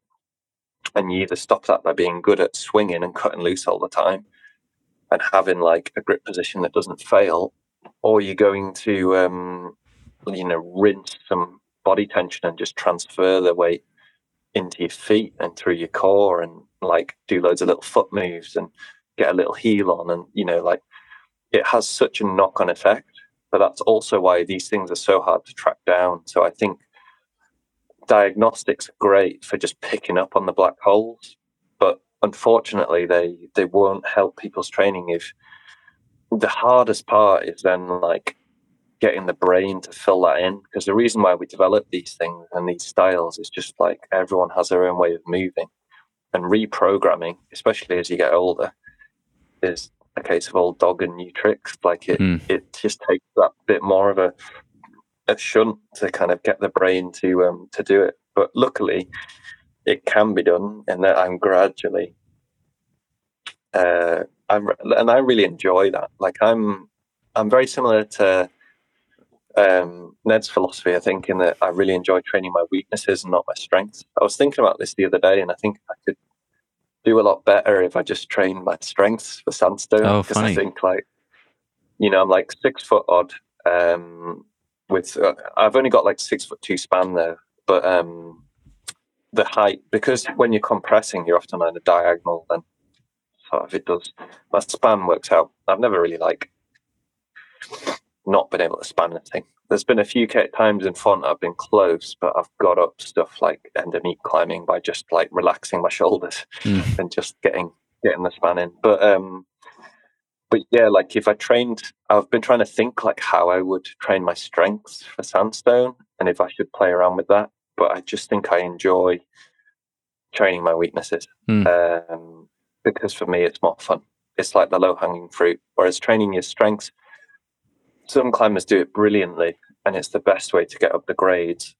But then you come into the whole philosophy of like, what are you climbing for? Are you climbing for that personal satisfaction and a feeling of moving over a rock, or are you climbing to sort of prove something to yourself and other people? And it's not often never black and white. It's like it's a blend, isn't it? But I've spent so long. It's only been literally in the last 2 years I've had anything really to go out in the lakes of substance, thanks to Aidan. And now, but most of the things in the lakes are projects that are, in fact, nearly all of them are projects that are either the stand-up's mine or something I've had a relationship with in the past and have known about, because it's really hard finding stuff. You could do a whole podcast on how bloody hard it is finding rocks, but it's so I've got those to go at now. But in Northumberland, I don't. There hasn't been the kind of next generation development that have kind of put up things. It's still mostly me and the old boys rattling around over there, doing new stuff. So it's nice because I have loads of projects to myself, but it's rubbish in that I just don't have like that shunt from the next generation, which will likely come. Like, I'm sure, like, there's so many good climbers popping up now, and Will Bosey and Aidan are both quite semi-local to the, in that Aidan's got his band now, and Will's from Edinburgh when he's up near his family, and actually that's only an hour down to where all those projects are. So it's very likely in the next couple of years that the hard stuff will start going up. So if I want to tick the county, I've got one dyno left, pretty much, that's stopping me. Wow. The whole problem with CRISPR. And I have done it, and it gave me a finger injury. It's dyno if I'm mono, and I need to get that done. And if I can be asked to get that done, I think that's my only window, because I think when those boys get started, I'll be out of the game. But that Tick is the county. I love that. But there's awesome. there's not that many great problems there. There's probably only 90 at the minute or something. That sounds like a lot to me. That's awesome. It's decent. Like, we can be semi-proud of it, but it's not fun or anything. It's like 300 or God knows what. Okay, we've got about 15 minutes left. Let's dive into the wrist training. The first time you and I talked, you started by giving me a tour of your training room here. And I'm like staring at this beautiful climbing board behind you, and I'm tempted to ask about that, but we can save that for round two, if you're up for that. But I can't, so you just pretend it's a clip and climb. But yeah, so you showed me your training setup, and you showed me your collection of grip implements, and you said grip is like my staple food. It's like the thing that you do all the time. And so I'm really curious, very simply, I mean, I know I asked about wrist training, and that can certainly be your answer or can be connected to it, but what are most climbers neglecting? And I'm curious, if you had to just give every climber listening to this one exercise to work on, either for general grip training that translates to climbing in your experience, or specifically for targeting their wrist strength for climbing, is there anything that comes to mind? Or is that even the right question to ask? No, it's pretty good. I mean, like, one arm half crimp dead hang would be like your great staple that it just works. Huh, I was not expecting that answer. That's interesting. You think that gets the wrist? No, not the wrist at all, but like just in terms of like if you were on about wanting to train or whatever. Oh, okay, gotcha. I just think it hits a lot of bases. But in terms of the wrist, the real interesting thing now is like indoor and outdoor climbing are kind of diverging, and indoor climbing still isn't hitting the wrist with a lot of indoor climbing holds. They're making all these big fiberglass holds, but they keep putting the hold at the front because it's more interesting if you like curve it and carve the pinch and things, and they're not putting the hold over the back like the font slopers hit you, or some of those granite curves. I'm trying to think of what areas have kind of like, you see, slopers are a little bit niche depending on where you live. Like if you live in the sandstone in the States has got loads of hard elements of that style. But I would imagine, I mean, I've only climbed in a couple of areas in America, but like Joe's Valley or something. You could probably play like Spot the Sloper and not do very well. It's an area with a crap ton of crimps and pockets, and a true sloper, like wristbent sloper, it's just not that applicable. Whereas, say, like in Little Cottonwood, which if you're a Salt Lake local, is going to be on your same sort of hit list for where you want to go.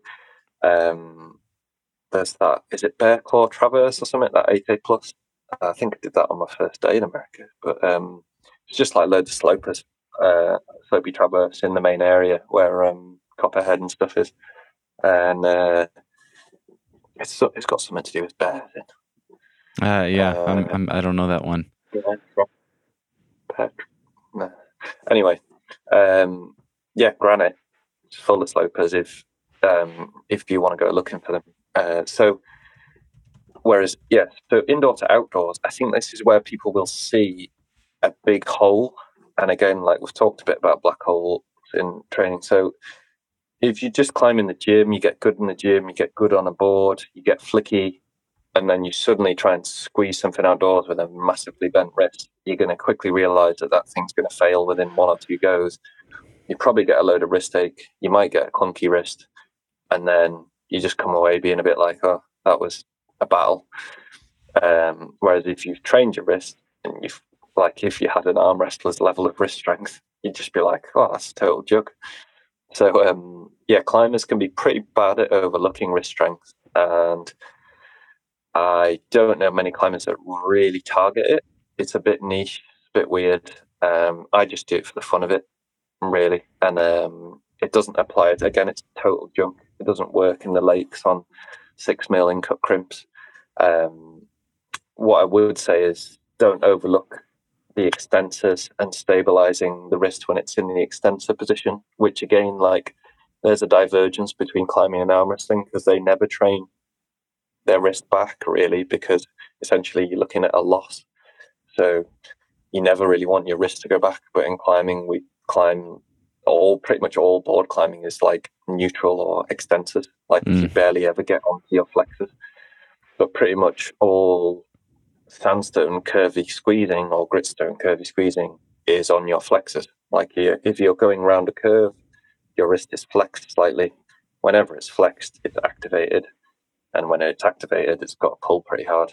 And then you get into stabilization of pronation and supination and like your paddle on a sloper and how that paddle works. And so hopefully that'll like explain things to people a bit as to maybe why it could be a priority. But I really feel like it'll just depend on where you live. And because if you're sport climbing as well and things and trad climbing, I just don't think you need it. I think you'll occasionally hit like a break or something that might be slopey, and it sucks if you're pumped because you just fall off. Like slopers plus pump are like horrendous, aren't they? If you've been to those sport climbing areas that have them, like there's a few routes in Australia and things that are a bit like that. That's when you kind of get that vomit pump rather than just the forearm pump. But yeah, when it just depends on where you live, and again, like indoors, it does help. There's a lot of other weird wrist strength, and actually, like guppy strength on volumes is way more beneficial in comps than like your sloper strength. What strength? Say that word again. Guppy. Oh yeah, that's another one that gets. What does that mean? Loads of different terminology. So, like, loads of volumes are triangles, and you essentially just flex your mid, and your It's like a meat wrap grip or something like that. Meat wrap, where you're like squeezing between your palm and your fingers. Yeah. Yeah, and you often have a lot of wrist flexion like this. That's actually how I injured my arm. Was on a downhill volume meat wrap. And I was like pulling really hard, making up an eliminate in the gym, and I'd just been there too long. Been there like 3 hours because my wife and I had like the odd one of these rare days where we didn't have kids, and I forgot that I was massively unconditioned, and just tweaked it. But it's taken ages to fix. And I was probably tired from playing around with doing silly wrist things as well. But yeah, those guppies on meat wraps on volumes can be really pinky based if you hit them on the outside, or index based, and that's massively pronator and supranator dependent. And then in terms of deviation and what an arm wrestler would call the riser, which is it's like abduction and adduction, isn't it, of your wrist? But yeah, those are all things that people might want to pay attention to if you're wanting to work on that strength for comps. And because again, like, it's non-existent in fingerboarding, it's non-existent in board climbing, but it's hugely important in competitions nowadays. It's almost non-existent outdoors. Like, where are the triangles? Like, I can name a few problems. Like RSA Cave is actually quite triangular in Scotland. That has a lot of Dave McLeod's harder problems on. It's like a really cool 8A there called triangulation. There you go. There's like, yeah, it's just full of like, but that has quite a few guppies in that indoor style. But like, as a rule, they're just super rare to find that feature. Right. There's another 8B I did up at the pre-sole, actually. If you want to, I quite like playing think of the exception to the rule game. And that has triangular volume guppies on. Yeah, and again, like, that's just got some weirdness. That had like knee bars and guppies, and that was enough for like teenage Aiden to get a bit confused. I reckon he'd eat it up nowadays, but yeah, it just shows that multifactorial element in climbing. But again, like, some people have mastered that. You know, like, nobody can mention knee bars without Dave Graham, and you just think like that. And some of these sport climbers now as well have kind of taken it to the next level with applying them, and I'm kind of all for that. There's been quite a few debates in British climbing about, you know, pads or no pads, knee bars or no knee bars and stuff. And it just seems a bit silly to me because there's so much rock in the world, and it's only if you're precious about one route and you tried really hard and you did it without a knee bar, it feels crappy when someone comes and does it. Right. But if you look at the whole picture, it's just crazy to think like there are so many climbs in the world that you can't get a knee bar on. Then it's a valid technique. It's actually quite fun. Like, I've got a lot of respect for that technique. Like, I hate it sometimes for like the awkwardness of it. Like, it does restrict your movement a little bit if you're not an expert on how to apply the pad and things. But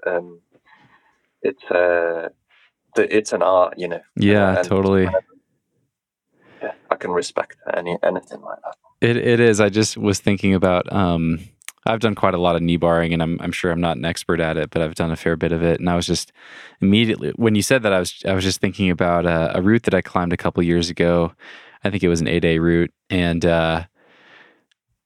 it was like a knee bar scum under a roof, and then you have to extend and like dead point a crimp above that. And it was I've never before or since done a move like this where it was all about locking in the lower body below the waist and making sure that you didn't move at all. Because if you moved, the knee bar would come out, and then generating and doing a dynamic dead point with your upper body. You know, it was so bizarre, and just getting that and it was absolutely tipped out for me. Like, I didn't have any margin. I had to be at full extension to latch the crimp, and it was just so weird. You know, it's like everything in your previous experience is telling you to generate through the legs and the hips, but just to isolate those two things and separate them and compartmentalize them like that. I mean, it took me so many tries to get the hang of this move, and it's just totally different, but really fun.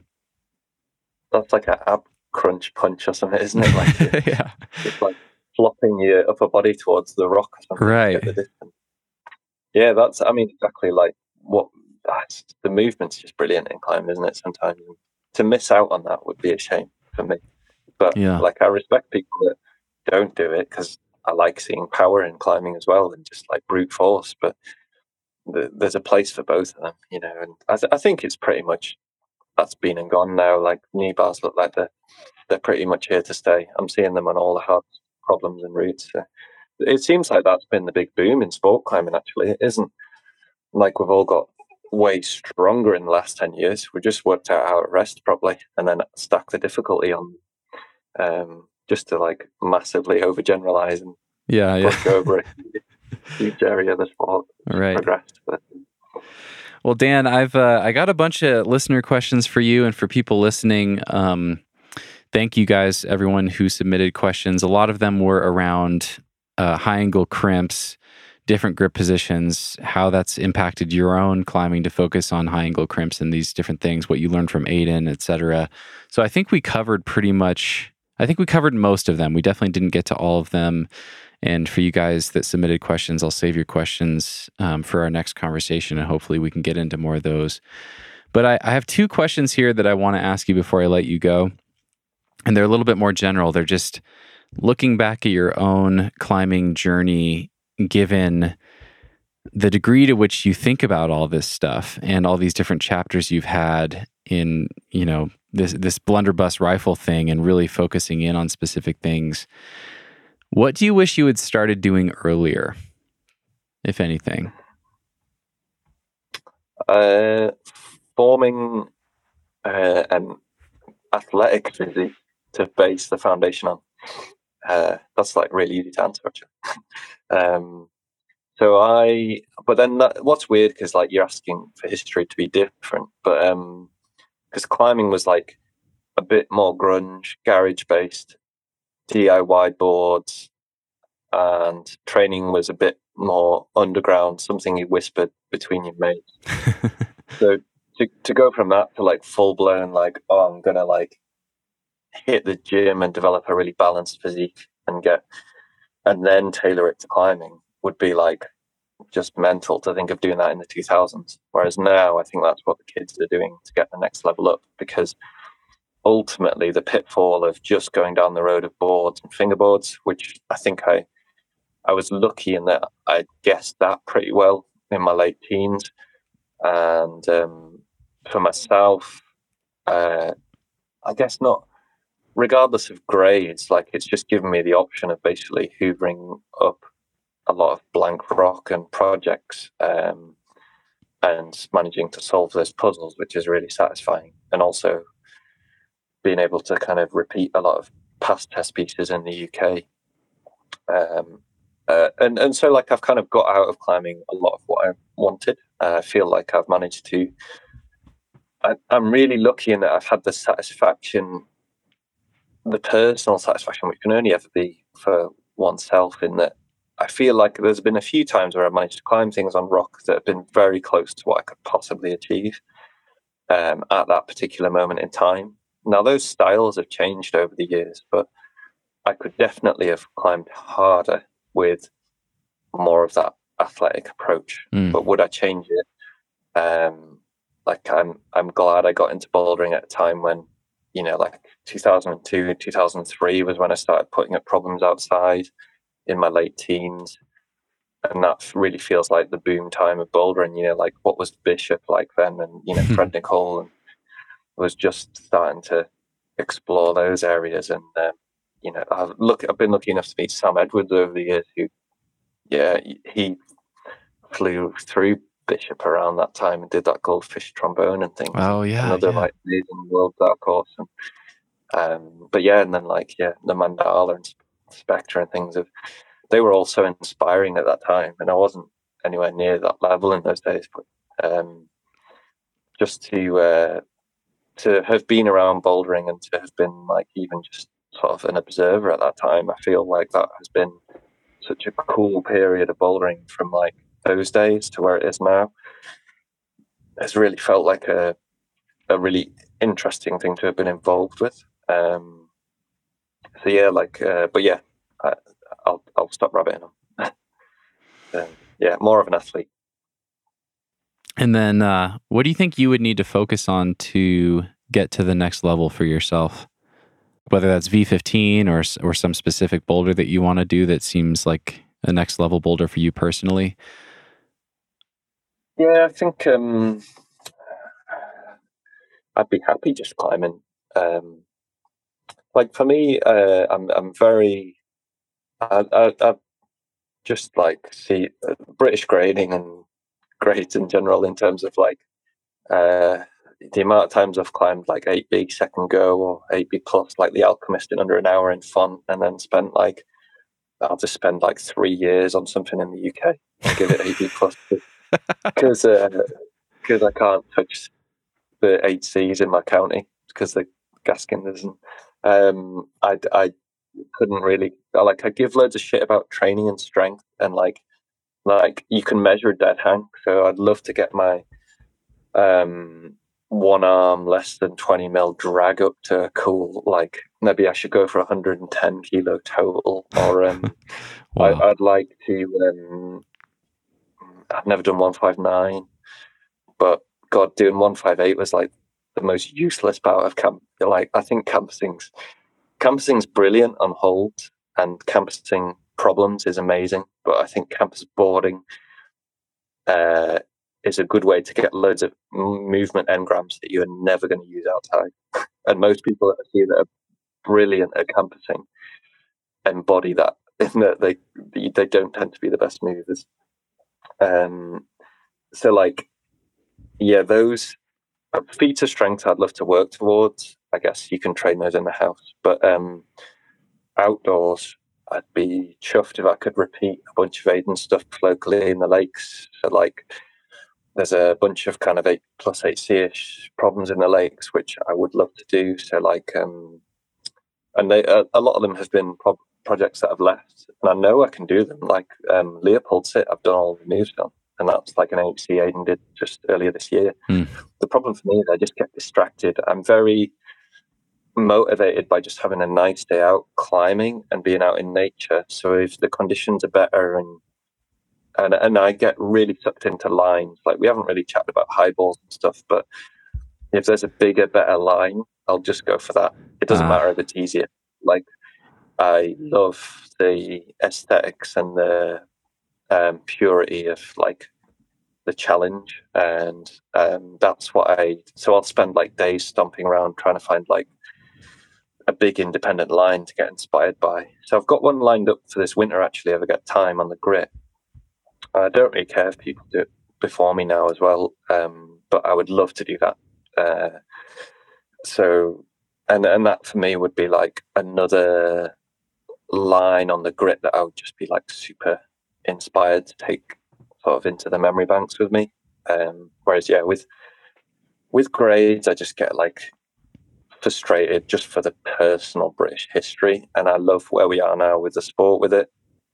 But yeah, compared to the little bit of climbing that I've done abroad and things, like I think a lot of, I'm sort of, yeah. For me, it's just like wicked to see the talent that we've got coming through now, and that are traveling and stuff, and people can just see kind of the British climbing scene's pretty strong and healthy. But what matters to me is kind of that I get quite, it doesn't matter to me about the grade. If I've put a lot of effort into a climb outside, it's more about just chatting to my peers. And I'm really lucky in that a lot of my problems are very well respected. So between my problems in the lakes that Aiden's repeated, I feel like they mean a lot to him.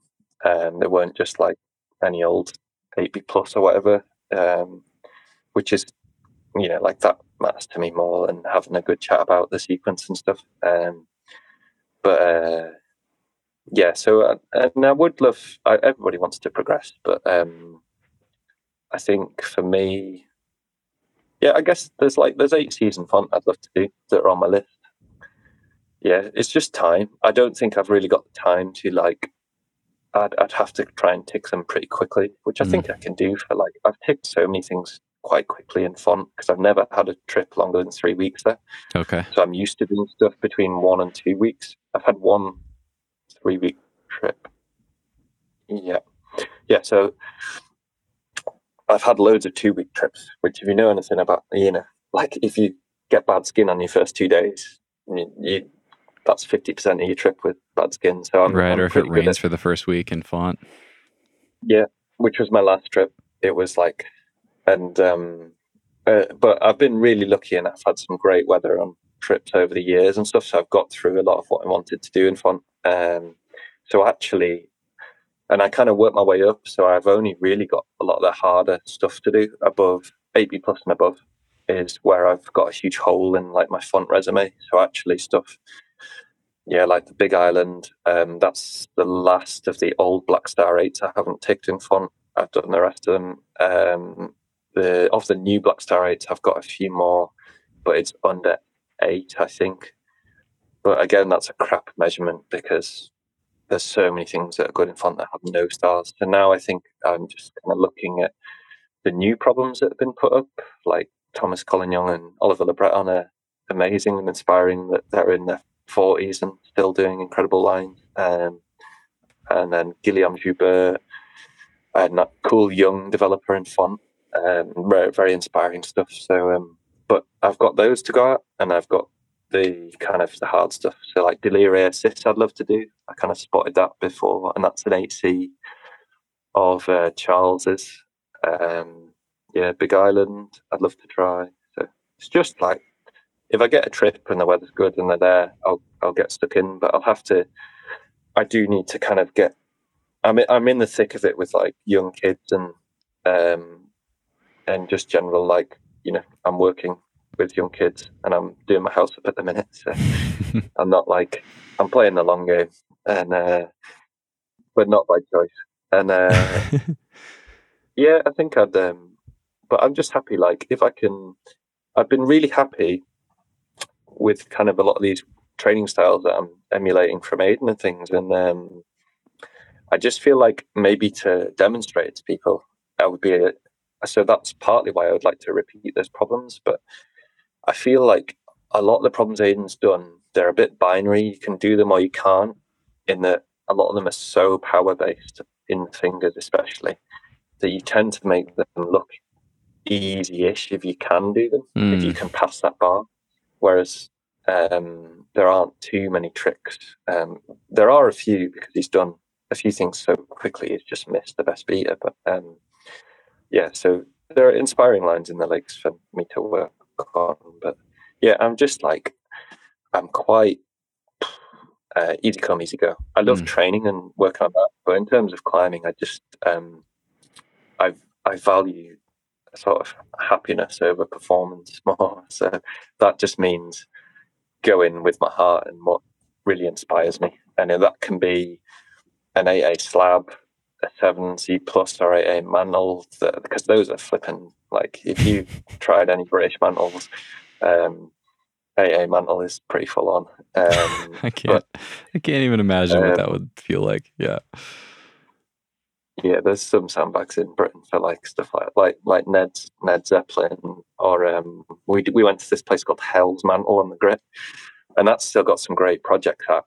But I got me and Ned and Dave Sutcliffe all went, and we were just missing Ben Bransby, who's like one of the other best mantlers, and we would have had like the dream team.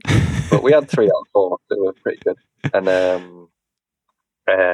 again, like, that was a bit midsummerish, but I went back in really good conditions and did this kind of like hybrid problem with a bit of hard crimping and then like a 7C plus mantle that me and Ned did previously. And stuff like that I find really inspiring, because it's like a different style and fun to work on. And so yeah, just local projects for me are as motivating as sort of something that's would be like a big number that's gonna like turn heads, because that's kind of, I mean, I'm lucky in that I'm in a low pressure, I don't need to turn heads, so I'm inclined to just go that way. Well, awesome, man. I think it's I've been greedy with you. I think it's time for you to put your kids to bed, but I just want to say I really appreciate this. This is so fun for me. It's definitely super helpful for me. I'm excited to take this advice and, like you said, use it and apply it to myself, and share the results with everyone listening and see what happens from it. But yeah, I really appreciate the time. And for everyone listening, I still have about a page of notes at least that we didn't even touch on. So if you enjoyed this conversation, let us know. And if you want to hear us talk about Dan's spray wall and how he thinks about setting up a spray wall, he's got one of the most unique spray walls I've ever seen. That's a teaser. So if you're curious about that, I was curious to hear about your time management.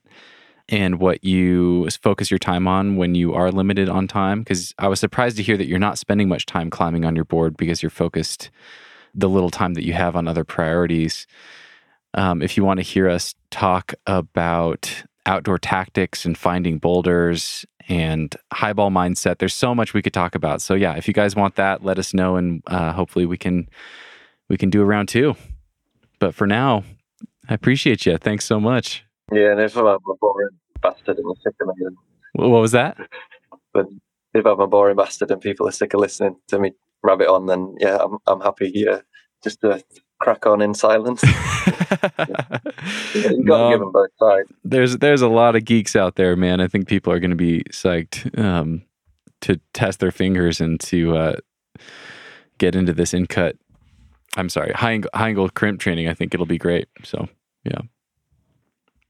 I think so just to finish for yourself, I think the main thing, if anyone can take anything away from when you split your grip up, just the main thing is making sure you just copy and paste that when you break it apart to be as applicable as possible. And then you should stimulate the right nerves and you should wake stuff up. And then when you can wake stuff up, you'll hit those parts that have been, a bit sleepy.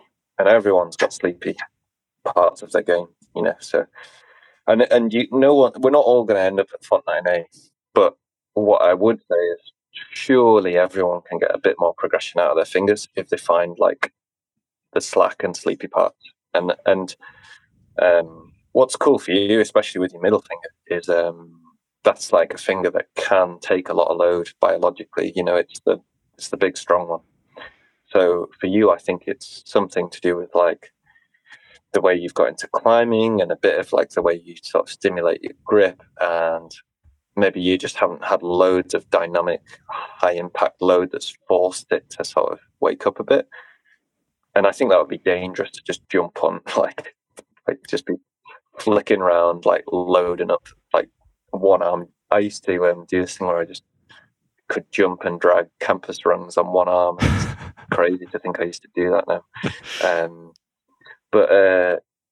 So just capturing that feeling and making sure that that's what you copy and paste onto your training is the best way of, if you're going to split your grip up and stuff, just try and do that. And I'll leave it there because hopefully that's probably my best takeaway point. On that note, though, maybe we should end with some goals for me. So for the pinky open hand, I'm at 16 kilos. I'm going to try to get up to 20, like you said.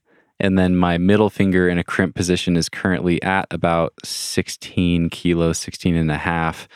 What's a good goal for me, you think, with that? And I'm thinking long term. I'm thinking like over the next couple of years, something to work towards. Couple of years. Okay, couple of years above 25 and shorter term 2 to 3 kilo jump. Okay. In 6 months. Okay. Ish.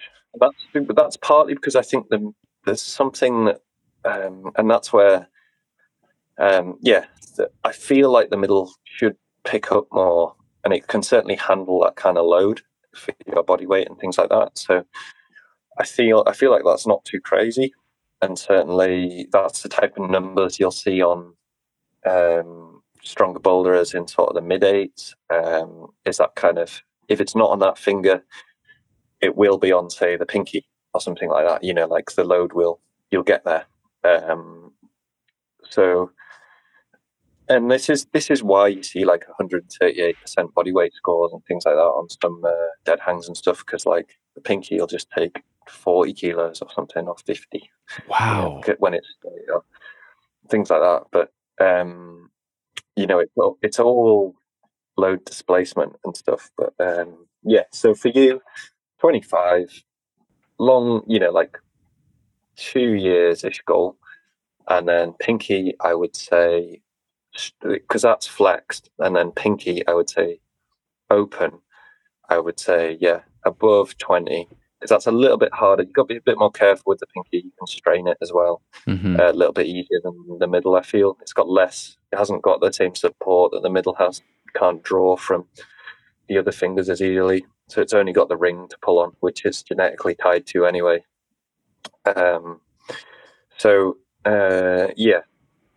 20 kilos, and then if you could get Yeah, I would say that's a safe goal. I wouldn't say like how much above 22 would be like pushing things, Okay. But if you take that and you could apply that to half crimp, I think what if you just bought yourself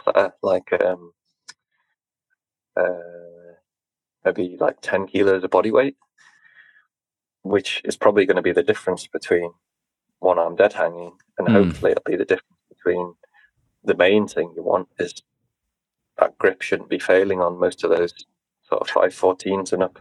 Right. So yeah, that's the best way of looking at it, I think, is like what sort of load are you going to be putting through your fingers on those roots, and when, and how can you keep failure at bay? Mm-hmm.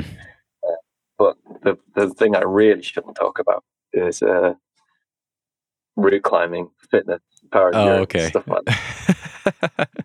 I can't help you there. Just get like some person that's been climbing for like 2 days on routes, and they'll give you better advice. This has been amazing, man. I'm really excited to integrate some of this stuff, and I'll just be grinding away with my finger training per usual, and I'll keep all you guys posted. But thanks again, Dan. No, thanks. Cheers for the chat. Yeah, it's been great fun, Stephen.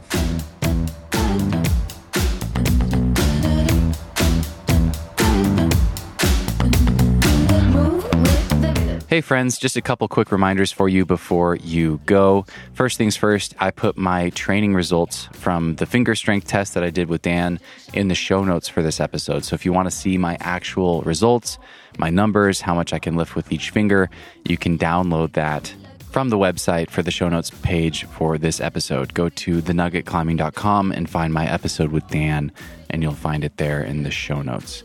Also, before you go, don't forget to check out Rhino Skin Solutions. Whether you have dry, glassy skin or sweaty skin and have trouble keeping chalk on your hands, Rhino Skin Solutions has products that are designed just for you and your skin type.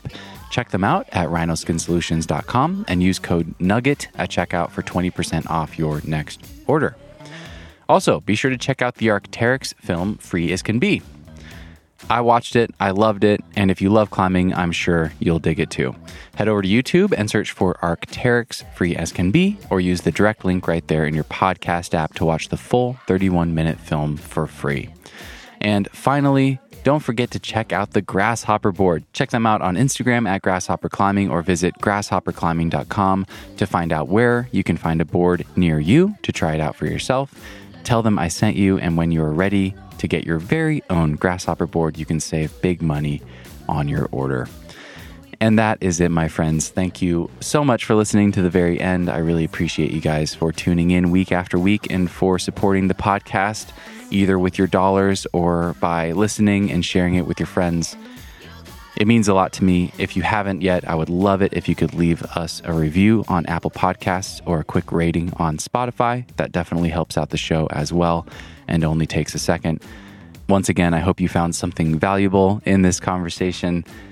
Best of luck with your finger testing and training. I hope you guys have an amazing week, and we will see you next time. Cause no one can do it like we do it, like we do it, like we do it. Cause no one can do it like we do it, like we do it, like we do it. Cause no one can do it like we do it, like we do it, like we do it.